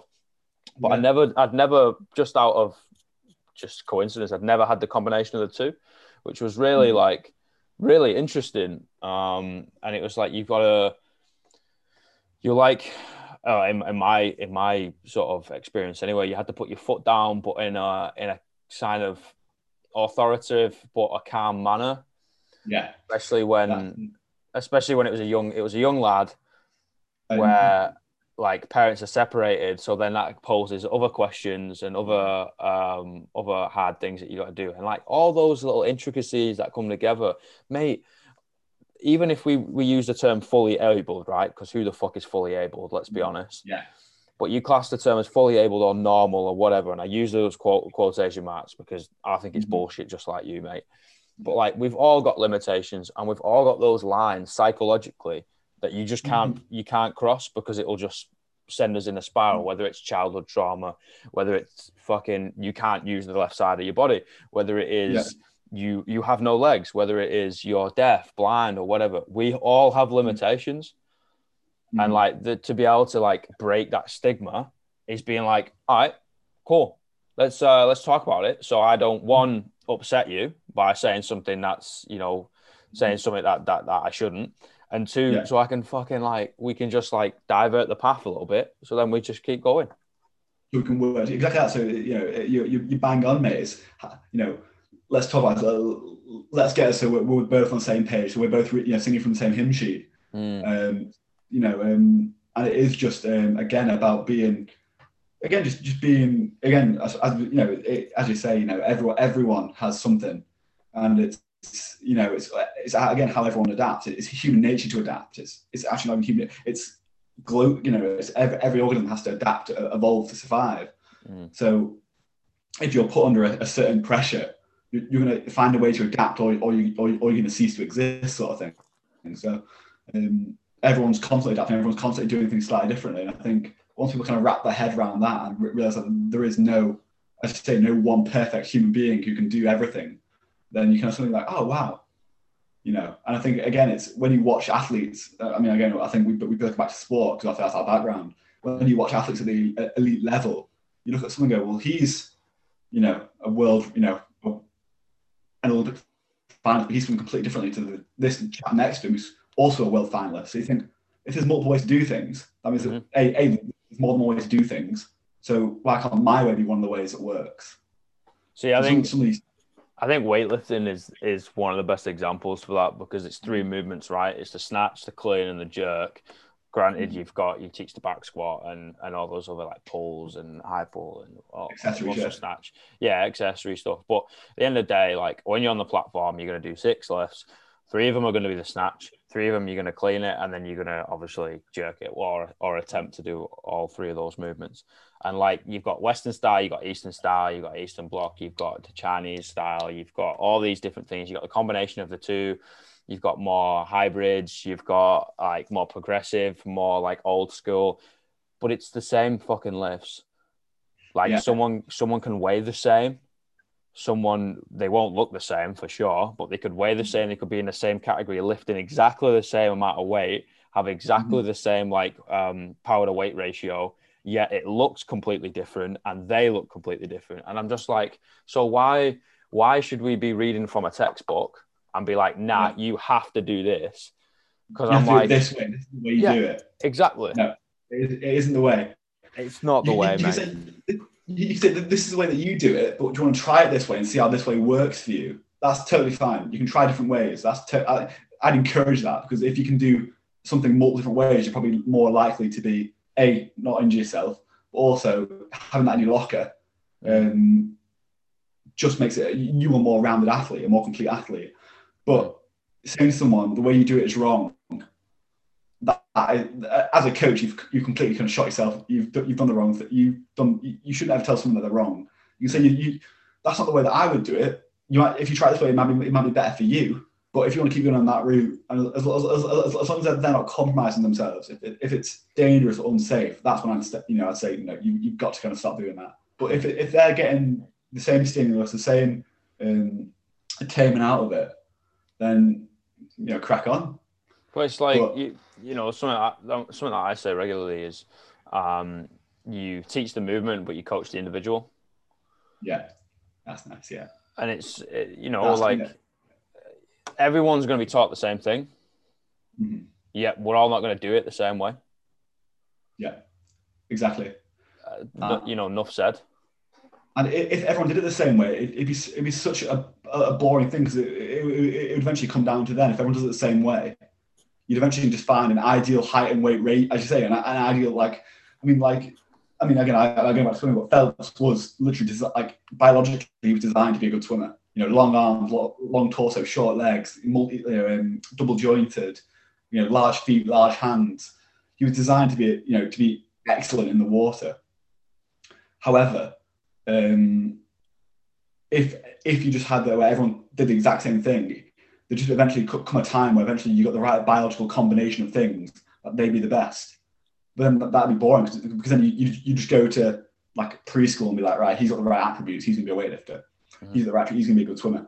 And then that just takes it out of it. So in football, you people like Paul Scholes, 5 foot whatever, 5 foot nothing, ginger lad, but could ping the ball about for fun. Messi, if you just looked at him when he was a kid, with shin splints as well, you'd say no, no way. If you looked at, and then you get athletes like Jordan, like Dressel.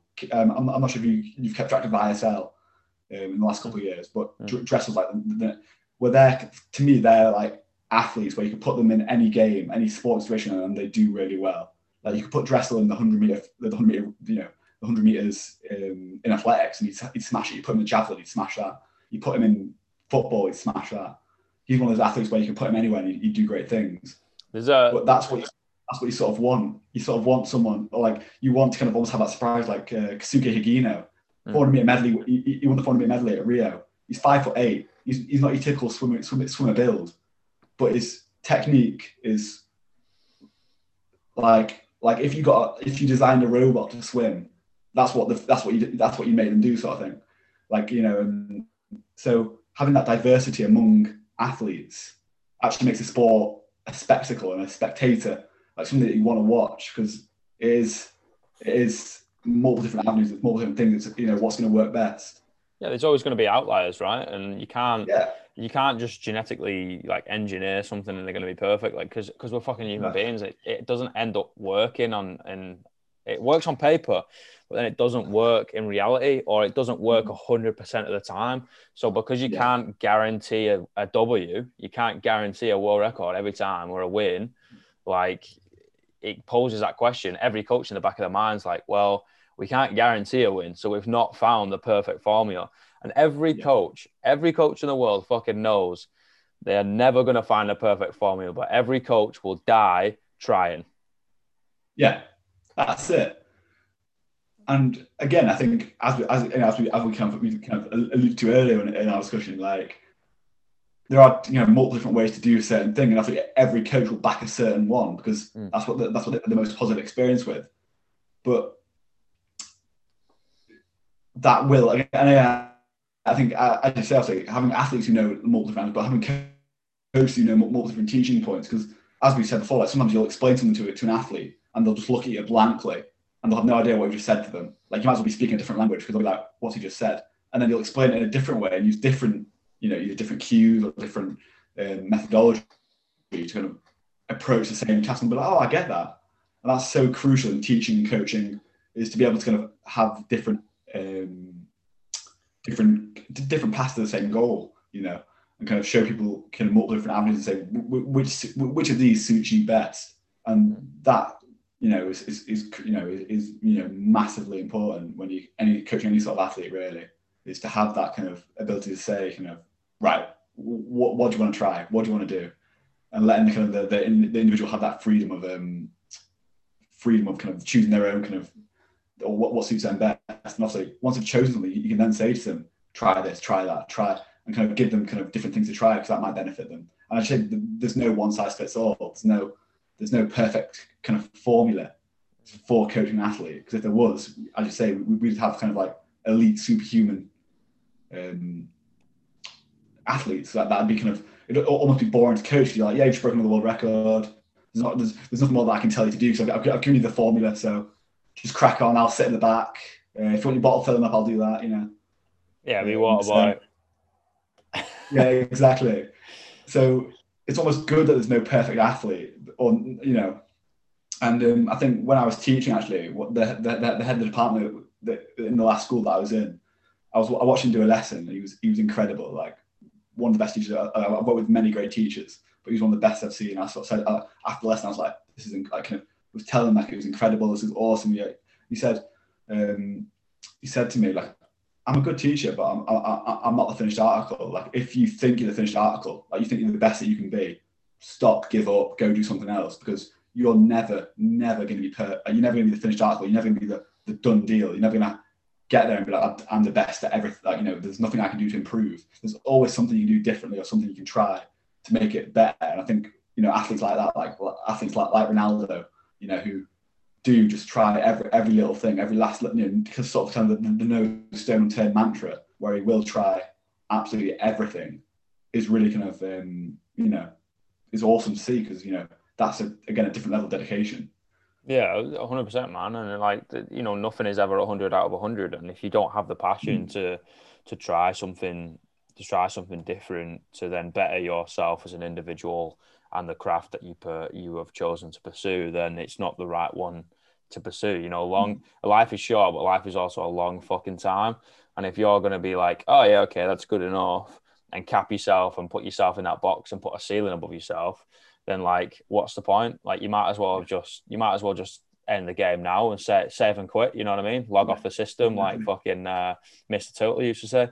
It's just like, the whole point is taking yourself, like, doing whatever you need to do, going through whatever psychological battles, physiological battles you need to do inside the box to figure out that life actually fucking starts when you take off the lid, hop out of it, and now you no longer have a limitation on yourself. Now you can literally do whatever the fuck you want to do. All you got to do is do the frigging work.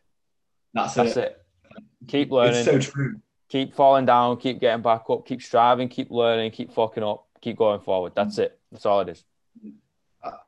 I think I could be totally wrong here, but I think it was Henry Ford who said, "If you say you can't, you're probably right. But if you say you can, you're also probably right." I'm not sure about that one, but it comes from he who says he can and he who says he can't are both usually right, and it's from Confucius.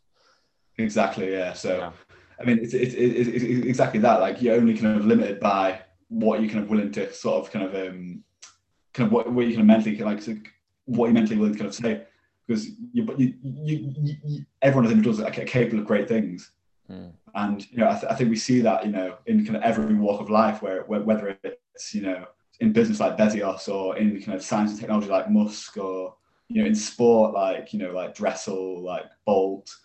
You see these people, and they're the sort of people who've kind of almost gone like, right, I'm gonna kind of like, there's no limit for me. I'm gonna set the pace, sort of thing. There's nothing limiting me, so let's see how far we can go. I think once you kind of get to that, like, kind of that mindset, like Petey at the minute in swimming, he's just totally focused on just, because there's no one near enough to him on the breaststroke to. It's not him racing on people; it's him racing himself.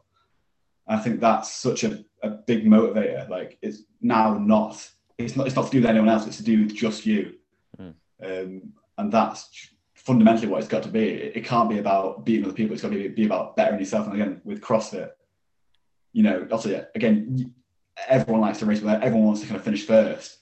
But if you're, you know, 10 seconds better than what you were 2 years ago, you know that you've improved. You know that you've done better, and that's, you know, kind of self-improvement is the biggest, or should be the biggest driver for everyone really. Again, whether it's CrossFit, whether it's, you know, in your, you know, your kind of work life, whether it's in your kind of mental health, as long as you're progressing, you're developing, you're moving forwards, that's all that anyone can really hope for.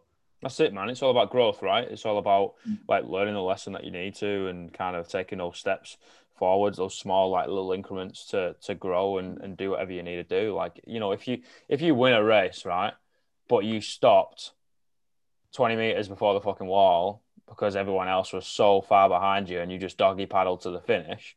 Granted, you won a race and you got a gold medal, but did you swim a good race?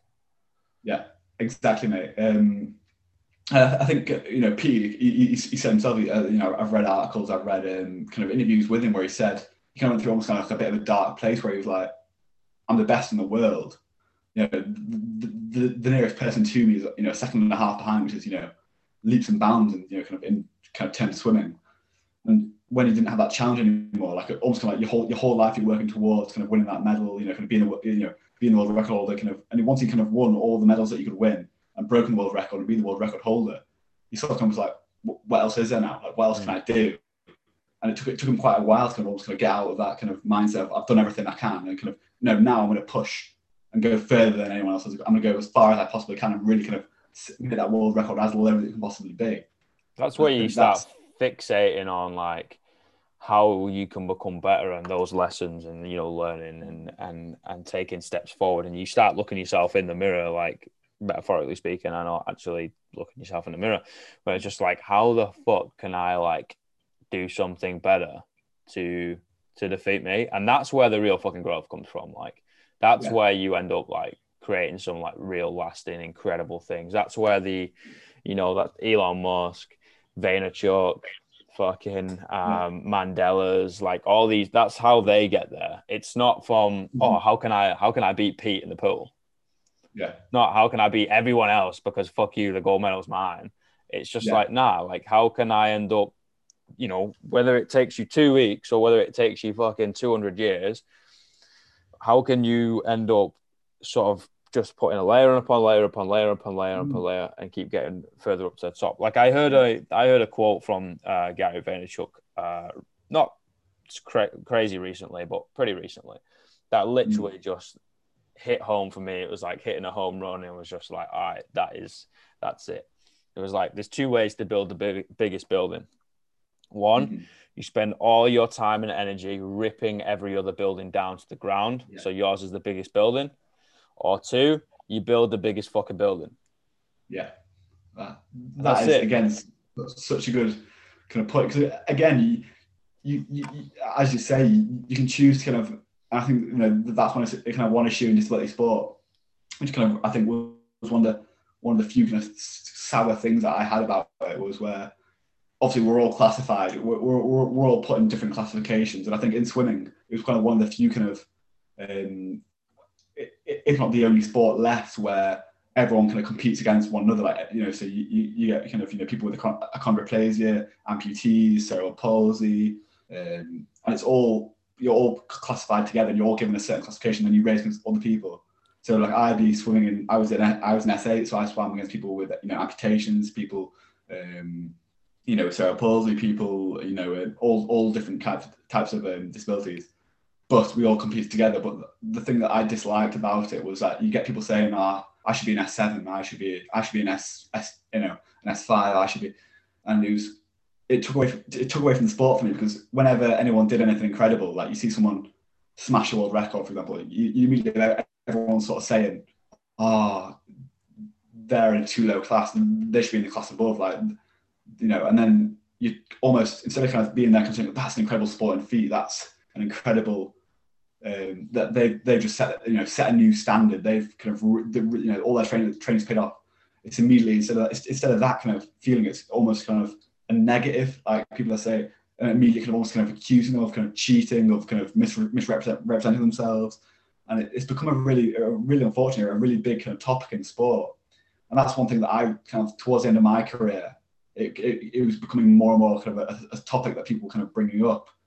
And it really kind of detracted away from the sport for me. I think, as you say, you've got a choice to either be the best athlete, build yourself up and be the best athlete you can, or you have the opportunity to, instead of kind of, doing that, you can tear other athletes down and say, you're in the wrong class, you're in the wrong class, I should be in a lower class, you should be in a higher class. And I think my mantra towards it was don't worry about what class you're in, just do the best that you can do, But so many people are fixated on again, it's one of those things where people say to me, if I was a class lower, I'd be the world record holder. And I was like, well, if it rained chocolate milk, I drink rainwater, sort of thing. You're talking about things that don't happen. You're not talking about things that actually are occurring. So if you like be in the moment, be in reality, be realistic, and deal with the cards that you've been dealt, sort of thing. Yeah, play the hand you dealt. Because at the end of the day, you're playing cards, you get dealt your hand. What are you gonna do? Oh no, this is a shit hand. Can I get another one? Yeah, exactly. Well, exactly. No. Like, yeah. So you can't kind of say hypothetically. Exactly. You can't say hypothetically, if I was in this class, I'd be the world record holder. Because whilst that might be true, it isn't the current situation. So hypothetically, instead of crying over that, no one cares. Crack on and do the best you can do. And if that is the case, it'll eventually come to light, sort of thing. So it's one thing that I really enjoyed about disability swimming is that it was one of the few kind of multi kind of disability sports, whereas so many sports now are all separated based on there'll be a certain classification for amputees, a certain classification for cerebral palsy, a certain classification for. And it just means that the sport's so separated, and you're not it's not a celebration of everyone's ability. You're kind of separating everyone out. I think that's just limiting the challenge that you face. Because again, if you're just with people who are just like you, you're not having. It's only kind of one experience in it. It's not competing as different people and kind of challenging yourself in different ways, I suppose. So yeah, it's just like single-sex schools, right? You don't get the exposure to the other gender. So then when people actually get out to the real world, like they end up treating the other gender like a piece of shit, but simply because they don't know how to fucking communicate and they don't know how to express what's going on inside themselves to someone that might not be getting the same feeling, because biologically we are rather different. Same thing with differently abled athletes, differently abled everyday Joes, like. If you're not exposed to those people that have different things, whether it's mental issues, whether it's physical issues, whether it's both, like if you're not exposed to it, how are you going to know how to deal with it? How are you going to know how you it's the whole thing of like, if that would have happened to me, I would have sparked his lights out. I'm like, mate, have you ever been in a confrontation situation? It's like, no. I was like, exactly. You don't know how you'd fucking react because you've not been in that situation. So shut up. Yeah, I think one thing for me, especially as well, is that if again one reason why I love swimming is that para swimming is that you knew, like, there's never any doubt there because you've raced against everyone that you could possibly race against. So you knew you'd if you won, you knew that you were the best there. Whereas like in say athletics, where it is separated by disabilities, you might be the fastest amputee runner, but you wouldn't know if you're the fastest there on the day because there might be a similarly disabled cerebral palsy athlete who's actually faster than you, but you would never know because you both competed separately. Yeah. And I think as all sports should be as inclusive as possible and should pull from as many different parties as possible. And kind of create that kind of, again, it's obviously it's idealistic, but create a kind of an environment where everyone can compete together and everyone can experience this sport in a kind of like group and kind of like in a community fashion where everyone's involved rather than kind of being kind of one day you guys race, one day you guys race, one day you guys race. You should try and get it all together. And hopefully that is what is moving towards. Because again, like, I mean, after I was only in parasport for 5 years, but in that time, it moved towards much more towards kind of just joint meets where it was you had able-bodied and para athletes competing in the same events. Yeah. And that was I prefer that much more because it is, again, it's just breaking down those barriers, breaking down those walls, and also again kind of starting discussions that would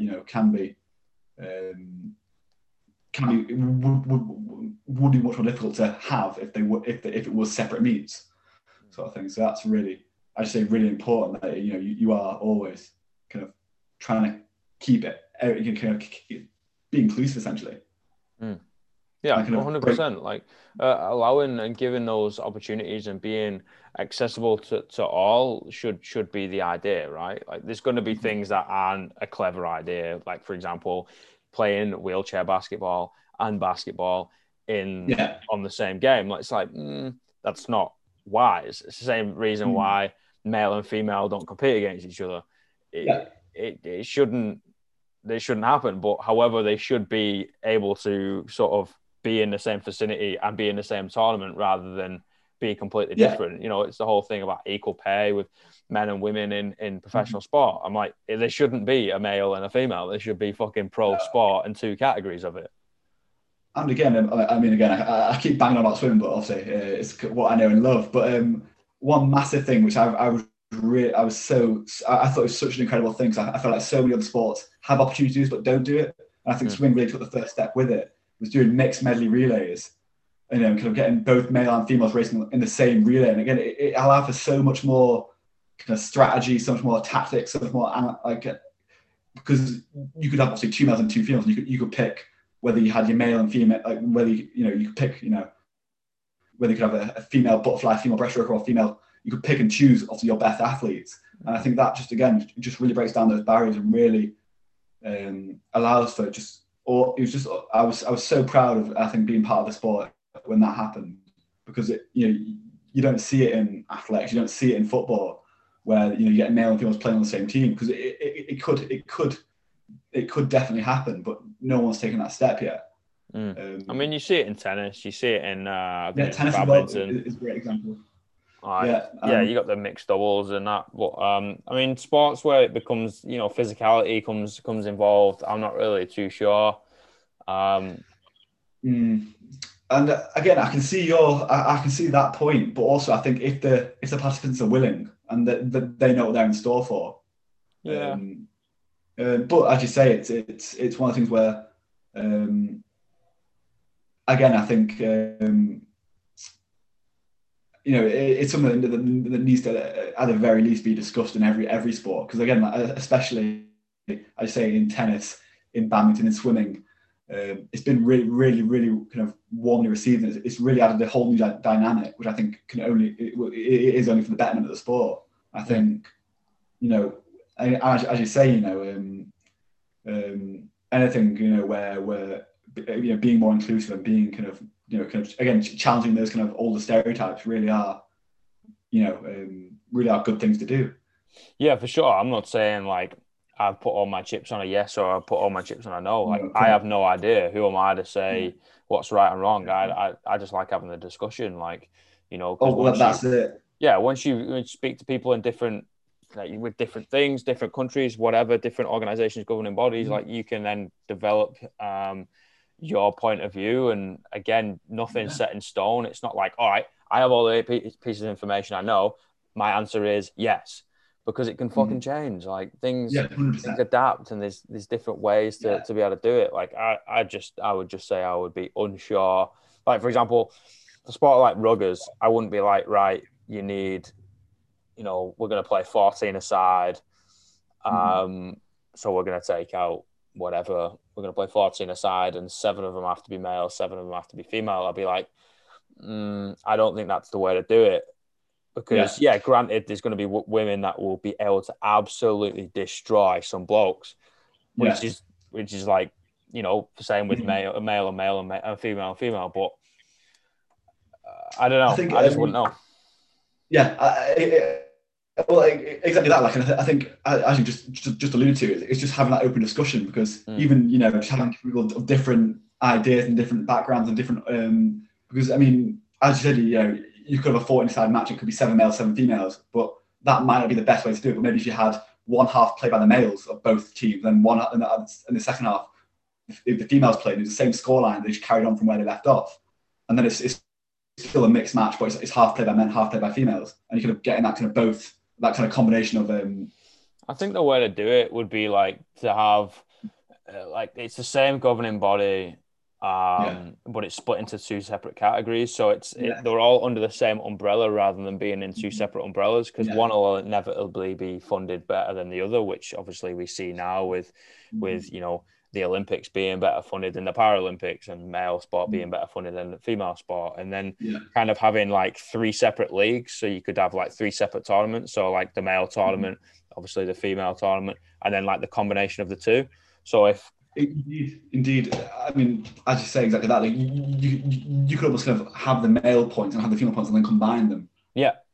So it'd be like, oh yeah, great. Like you might be league champions in your female division, but as a whole, your club is not quite there yet. Or you could be second, like and win overall, and just be like, you're actually a great unified combined club because you provide equal opportunities for both sides. And you can even have smack in a like a 4th one and just be like the 3rd league before you go into the combination of all of them would be differently abled, would be like parasport. Definitely. And then again, there's 3 separate categories, but I mean that'd be insane. Yeah, that would be absolutely incredible, and it'd be so cool to watch. However, like it would take so long to then come into fruition. Organization, it would be insane. Yeah. But I think the point we just proved there that if you wanted to do it and if you really were driven, you could do it. Yeah. I think that's one big thing that's come out of the ISL is that, I mean, as you say, like obviously you kind of alluded to, kind of obviously certain sports are much better fun than other sports. And I think from my point of view, swimming was so, like, unless you're an elite athlete, it was so underfunded. Whereas now, with the ISL, obviously that development, you can have kind of lots of athletes being professional and kind of earning really good kind of wages and like wages where you can actually survive comfortably and actually then just dedicate your entire time to swimming rather than having to kind of maybe constantly worry about a second job, so on and so forth. I think it's the same with CrossFit. Obviously, up until recently, maybe even kind of 4 or 5 years ago, like the CrossFit champions were still working full-time jobs because they couldn't afford to support themselves with just CrossFit alone. I think once you take away that kind of financial concern, the financial worry, that's when sport really becomes it kind of takes that next step in kind of its level of eliteness, because you really are then kind of seeing what athletes can do who are fully committed, fully dedicated to just trying to perfect their sport. And up until recently, like swimming was never treated that way, and I think it just took one kind of kind of a few kind of athletes to say, hang on, if we can try and do this and get someone on board who's willing to finance it, which is this Ukrainian oil arc who funds the entire ISL. But now they've done that, they've allowed athletes now to be kind of much more well supported. Now I reckon in the next, probably in kind of 2024 rather than 2021 now, but we're going to see much better athletes because they're now fully supported to do what they do best, sort of thing. I think that's just obviously money isn't the be all and end all. Like you don't need to be kind of absolutely flush with cash to be a good athlete, but not having the financial worry and financial concern and having access to the best possible equipment and facilities and kit really will help that progression, that development. So, and it's the same with female sport. You see it so often, that you see the male equivalents playing at Old Trafford, playing at the Etihad, playing at Stamford Bridge, and the female teams are playing on like development pitches, and you think, well, if you don't give them that opportunity and that level of funding as well, and that kind of fanfare, and that obviously just because it's been rooted in our history that it's just been male dominated football doesn't mean it can't change in the future. I think hopefully obviously kind of with more and more kind of younger people kind of coming through and obviously kind of following both sides, it'll hopefully develop in the future. But the hope is that again all sports can be like that, because obviously weightlifting's taken massive cuts in funding in recent years. It damages the sport because if your athletes can't be stable and can't be financially stable, they're not going to pursue the sport. You'd rather be playing the third division of football and earn 2K a week than being an elite weightlifter and then less than that. Some are financially motivated.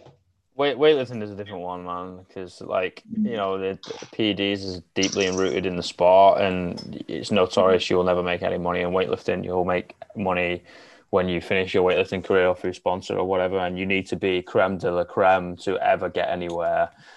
And then it still poses the question of are you on drugs? Which is, I had a really good discussion with Freya Morrow on air a few weeks ago, where it was just is the idea of two separate leagues going like powerlifting and having two separate world champions of tested and untested divisions the way to go for weightlifting? And I'm not really too sure. World championships would be really cool and it'd be easy to do, but you obviously can't do that with the Olympics. And because it is an Olympic sport, athletes that are untested for world championships will 110% still cycle on and off for the Olympic Games. And obviously, I mean, as with also any sort of cycling, it's going to have lasting effects. So even if you stop cycling, say a year out from the Olympics, you'll still have the impact of those drugs in your system. Yeah. Right. So even if you are clean for the Olympics, it won't be you won't still you'll still have the benefits of that kind of cycling. It was one of my friends. I think it's one thing that is discussed quite a lot, but I think he wrote wrote a paper on wrote this on kind of clean and kind of doing almost similar to what you discussed a few years ago, kind of almost like a clean league, and then also kind of just a doping kind of just to see what would what is the peak, what is if we do everything in our power and kind of use every sort of performance enhancing drug, what could we get to? But then you almost kind of sort of that isn't, again, it probably would attract a lot of attention, it probably would have a lot of viewership, it probably would be well funded, but also you're almost kind of sort of then overshadowing clean sport. And obviously it's a really kind of, I suppose, a really debated topic, isn't it? Whether or not that should be allowed, but it's something that I kind of go back and forth on. So I think I'd like to see what a person could do theoretically with all every sort of performance enhancing thing involved, but also A, is it safe, and B, would it detract from clean sport? And that's the sort of thing you have to weigh up, I suppose. Yeah, man. And the safety issue, I don't think it is an issue, because it's elite sport. Is it safe? Well, true. Who knows? Is it healthy? Yeah. Fuck no. So is it safe? Well, probably not. But like you said, will it detract from clean sport? Possibly, yeah. So do we want to sort of create something like that that's going to do that? Probably not. However, do we want to just allow, for every way of detection of a PED, there's 10 different ways to be able to get out of it. Yeah. So do we still want to be able to allow that? Or do we be hey, okay, we've identified that there's a fucking problem here. If we open this, we're going to at least get 50% of the people shifting over. Yeah. That's it. Yeah. So then we've got 50% less people to try and nail, and then hopefully they're not going to be retracting medals from 12 years past. We can now do it, within the next couple of months. Yeah, and I think that's such a valid point as well. I mean, we've all seen recently that there's been, I think it's mostly obviously across sports where. It's funny though, the one recently from 2012 saying that the GB team might win a bronze medal, but imagine 8 years after the fact, you finish your swimming career, you can't stand on the podium and kind of get that moment in the sun, that moment in the spotlight where you've, all your hard work's paid off, you're there, your family's seeing it, the world's seeing it. No, instead 8 years from now, you get a little postage delivered to your door with a medal. It isn't the same,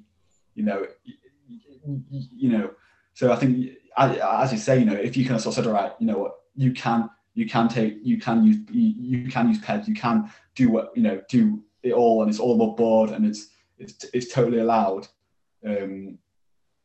you can, like, I think you would, as you say, minimize the amount of people actually are trying to kind of do it under the radar sort of thing. And also, I think if it was obviously allowed, it'd be a lot easier to make sure athletes were doing it sensibly and safely, because also you'd have doctors involved, and doctors would also kind of help them with their cycling and on and off, and levels to use and such. But as we discussed, is it at the risk of detracting from clean sport? Would it impact on, again, young people? If you sort of said at 15, right, you can take all these peds, would that long-term impact on other things? You wouldn't know. Well, it's the same thing as, like, if I was I was playing young ball, like 13, 14, 15 ruggers, and someone had come up to me and be like, Alex, I want you to take this, this and this until you're 18, and I can guarantee you're going to play in the Premiership. I'd say, where can I sign? Yeah. I can guarantee you I wouldn't be thinking, oh, what about the... No, I get the chance to go play pro rugby. I'd have been like, yeah, sound, whatever. No problem. That is, it's almost kind of like, especially with kind of younger people, as even now, like, if you sort of have a goal, if someone gives you an opportunity to achieve that goal, you don't think about, you're solely focused on that kind of that achievement, that goal. So if someone offers you a way to do it, you'll be like, yeah, as I say, where do I sign? You'd shake the hand off. But then, as I say, it's the benefit of hindsight. And obviously, once you achieve something, it's very much like, is the way I always looked at GCSEs and A levels. When I was doing GCSEs, I was stressed out of my nut doing GCSEs. Same with A levels, same with uni exams. But as soon as you've done them, you're like, it doesn't matter, like, they're done. So when you're achieving, like, when you're doing things, they're the be all end all. Once you've actually done them, you're like, oh, like, you move on to something else, sort of thing. So as you say, like, if someone said to you can play in the Premiership and obviously play for a Sale or someone like that, you'd be like, yeah, definitely. But once you've done it, you'd be like, what do I want to do next? And has that impact? And obviously, the benefit of hindsight, has that impacted on what I've done? Has that impacted on what I can do in the future? So it is a tricky topic, isn't it, really? Yeah, and I think having these discussions is the way forward, man. And especially going back to, like, parasport and gender gap and everything is about having a discussion and putting your fucking ego aside. Put it in a little box, put it in the drawer for like half an hour, grab yourself a coffee, and then just, like, have a little discussion about it. And I think that's why I love fucking bringing people up like this so much, man. Like, I learn stuff, never mind about anyone else. Same here, man. But I think as well, also, I say that obviously one of the key things to discuss, but also the first thing is to acknowledge it. Yeah. I think so many people out of, whether they've, as a man, even though I totally agree that there shouldn't be a pay gap, I feel guilty, and almost kind of guilty not that there is a pay gap. But you've got to acknowledge it in order to address it, and then in order to then move forward and actually kind of tackle that problem. Yeah. But for some people, like, especially, discussing, pay gaps, it's some people won't even acknowledge its existence. Like, you see some videos where people will flat out deny, whether there's racism or homophobia or disability, or just flat out deny that it exists. And you think the first step in anything is to acknowledge that there's a problem, and acknowledge, once you know there's a problem, and then it's like, right, that's when the discussion starts. The problem, what we can do to solve it. What steps are we going to take? What are we going to do? I'm not sure. Is acknowledgement like the first step, or is, like, the conversation the first step? Because sometimes you do need the acknowledgement to have the conversation, if you know what I mean. However, if you do get the right individual, you can still have the conversation even though they don't acknowledge that it's a problem. You know what I mean? Really? So it could be like, if we just converse over something, then you could say a point that actually triggers me, and I'm like, oh, now I acknowledge the problem. Okay, definitely. You're definitely right there. So, exactly, you say something, you almost stumble across it, don't you? Yeah, you do, yeah. Kind of the penny drops, and you're like, hang on a moment. No, you bang on there. I think it's almost kind of chicken or egg sort of scenario, isn't it, really? Yeah, and I think there's levels and there's degrees, right? Because we can sit around and say, like, there's problem in Uganda. or there's problem in, a country where there has been mass genocide or mass famine or whatever. We could be like, yeah, we acknowledge that's an actual problem, but it doesn't fucking change the way we live our lives. Or we could get on a plane and go to that country and have conversations with people who's been through it, and then we'll be like, shit, this is a problem, and actually like truly acknowledge it because we've seen it. So there's I don't know, there's ways, and I think being able to give people the opportunity and a pedestal and the microphone to talk, like yourself who's been through disability sport, like people who are actual athletes at the moment, like people who maybe have like discrimination against them for whatever, like just give people a voice to be able to have the good discussion is the way forward, man. I think you bang on there as well. It's easy for you and I as two kind of white males to chat about pay gap, gender pay gaps or homophobia or you can't talk about it without including people who've experienced that and people who are currently experiencing it, people who have experienced it, people who may in the future experience it. You need to kind of involve as many people as possible. I think everyone should have a voice, but you need to involve people who people who've actually been there, done that, got that kind of been there and got the experience. Because otherwise it's just us kind of discussing what we think, which usually probably isn't the actual scenario, isn't that the actual case. So you need to get people, as you say, people who've actually been there, and experienced what you're discussing, so that way you can get an actual accurate depiction, an accurate picture of what's occurring. Yeah, 100%, man. 100%. Because otherwise, 100%.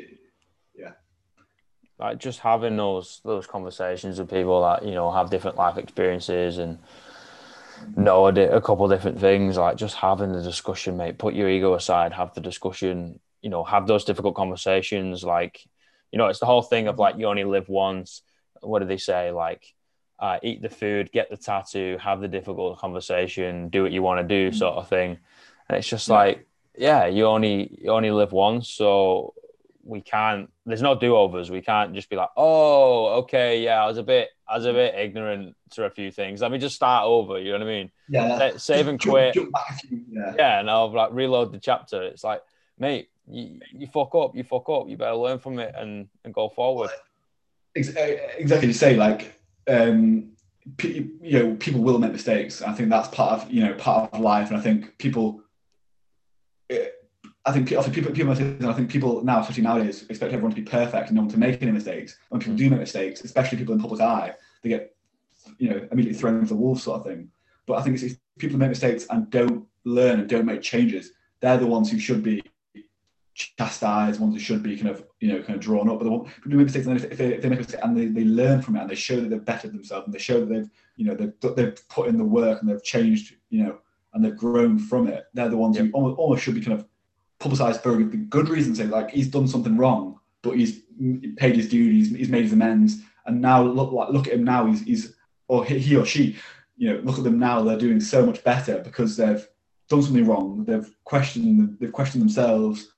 They've found the root cause of the problem, and then they've addressed that. That's how everyone should be. It's hard, man. And the easy thing to do is do something wrong and then be like, nah, fuck you, and just carry on. Like that's easy. It's hard to admit that you've done something wrong. It's hard to admit that, okay, I am flawed. Like I made the wrong decision, went down the wrong path, did whatever, and be like, oh, you actually like take active steps to rectify that or to go forward and be like, I accept that, but now I'm going to be better from it. And like that's hard, man. And people need commending for it. Yeah, definitely. And as you say, it's such a hard, because again, as you say, it's so easy to be like, no, that's the thing, they're wrong or that's wrong, I'm right.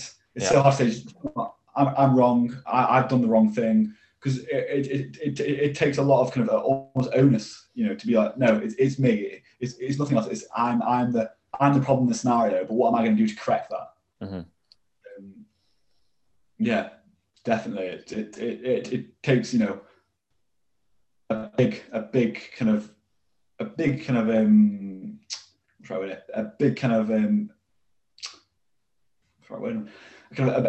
character, a big kind of person to be like, I'm gonna I'm going to put myself in a situation where things can go wrong. So many people won't put themselves in scenarios where failure's a chance, where they have a chance at doing something wrong, because they don't want to be seen as, somebody who does something wrong or a failure, or someone who's afraid, someone who's fallen down. But it's those people who get back up, those people who, fail, but then will try again, and fail again probably, and then still try again. Takes balls, man. Takes balls. Yeah. People with that sort of character, that mentality, are the ones who, are probably the best among us, because they're willing to try and learn and try and learn and try and learn. Kind of repeat that cycle.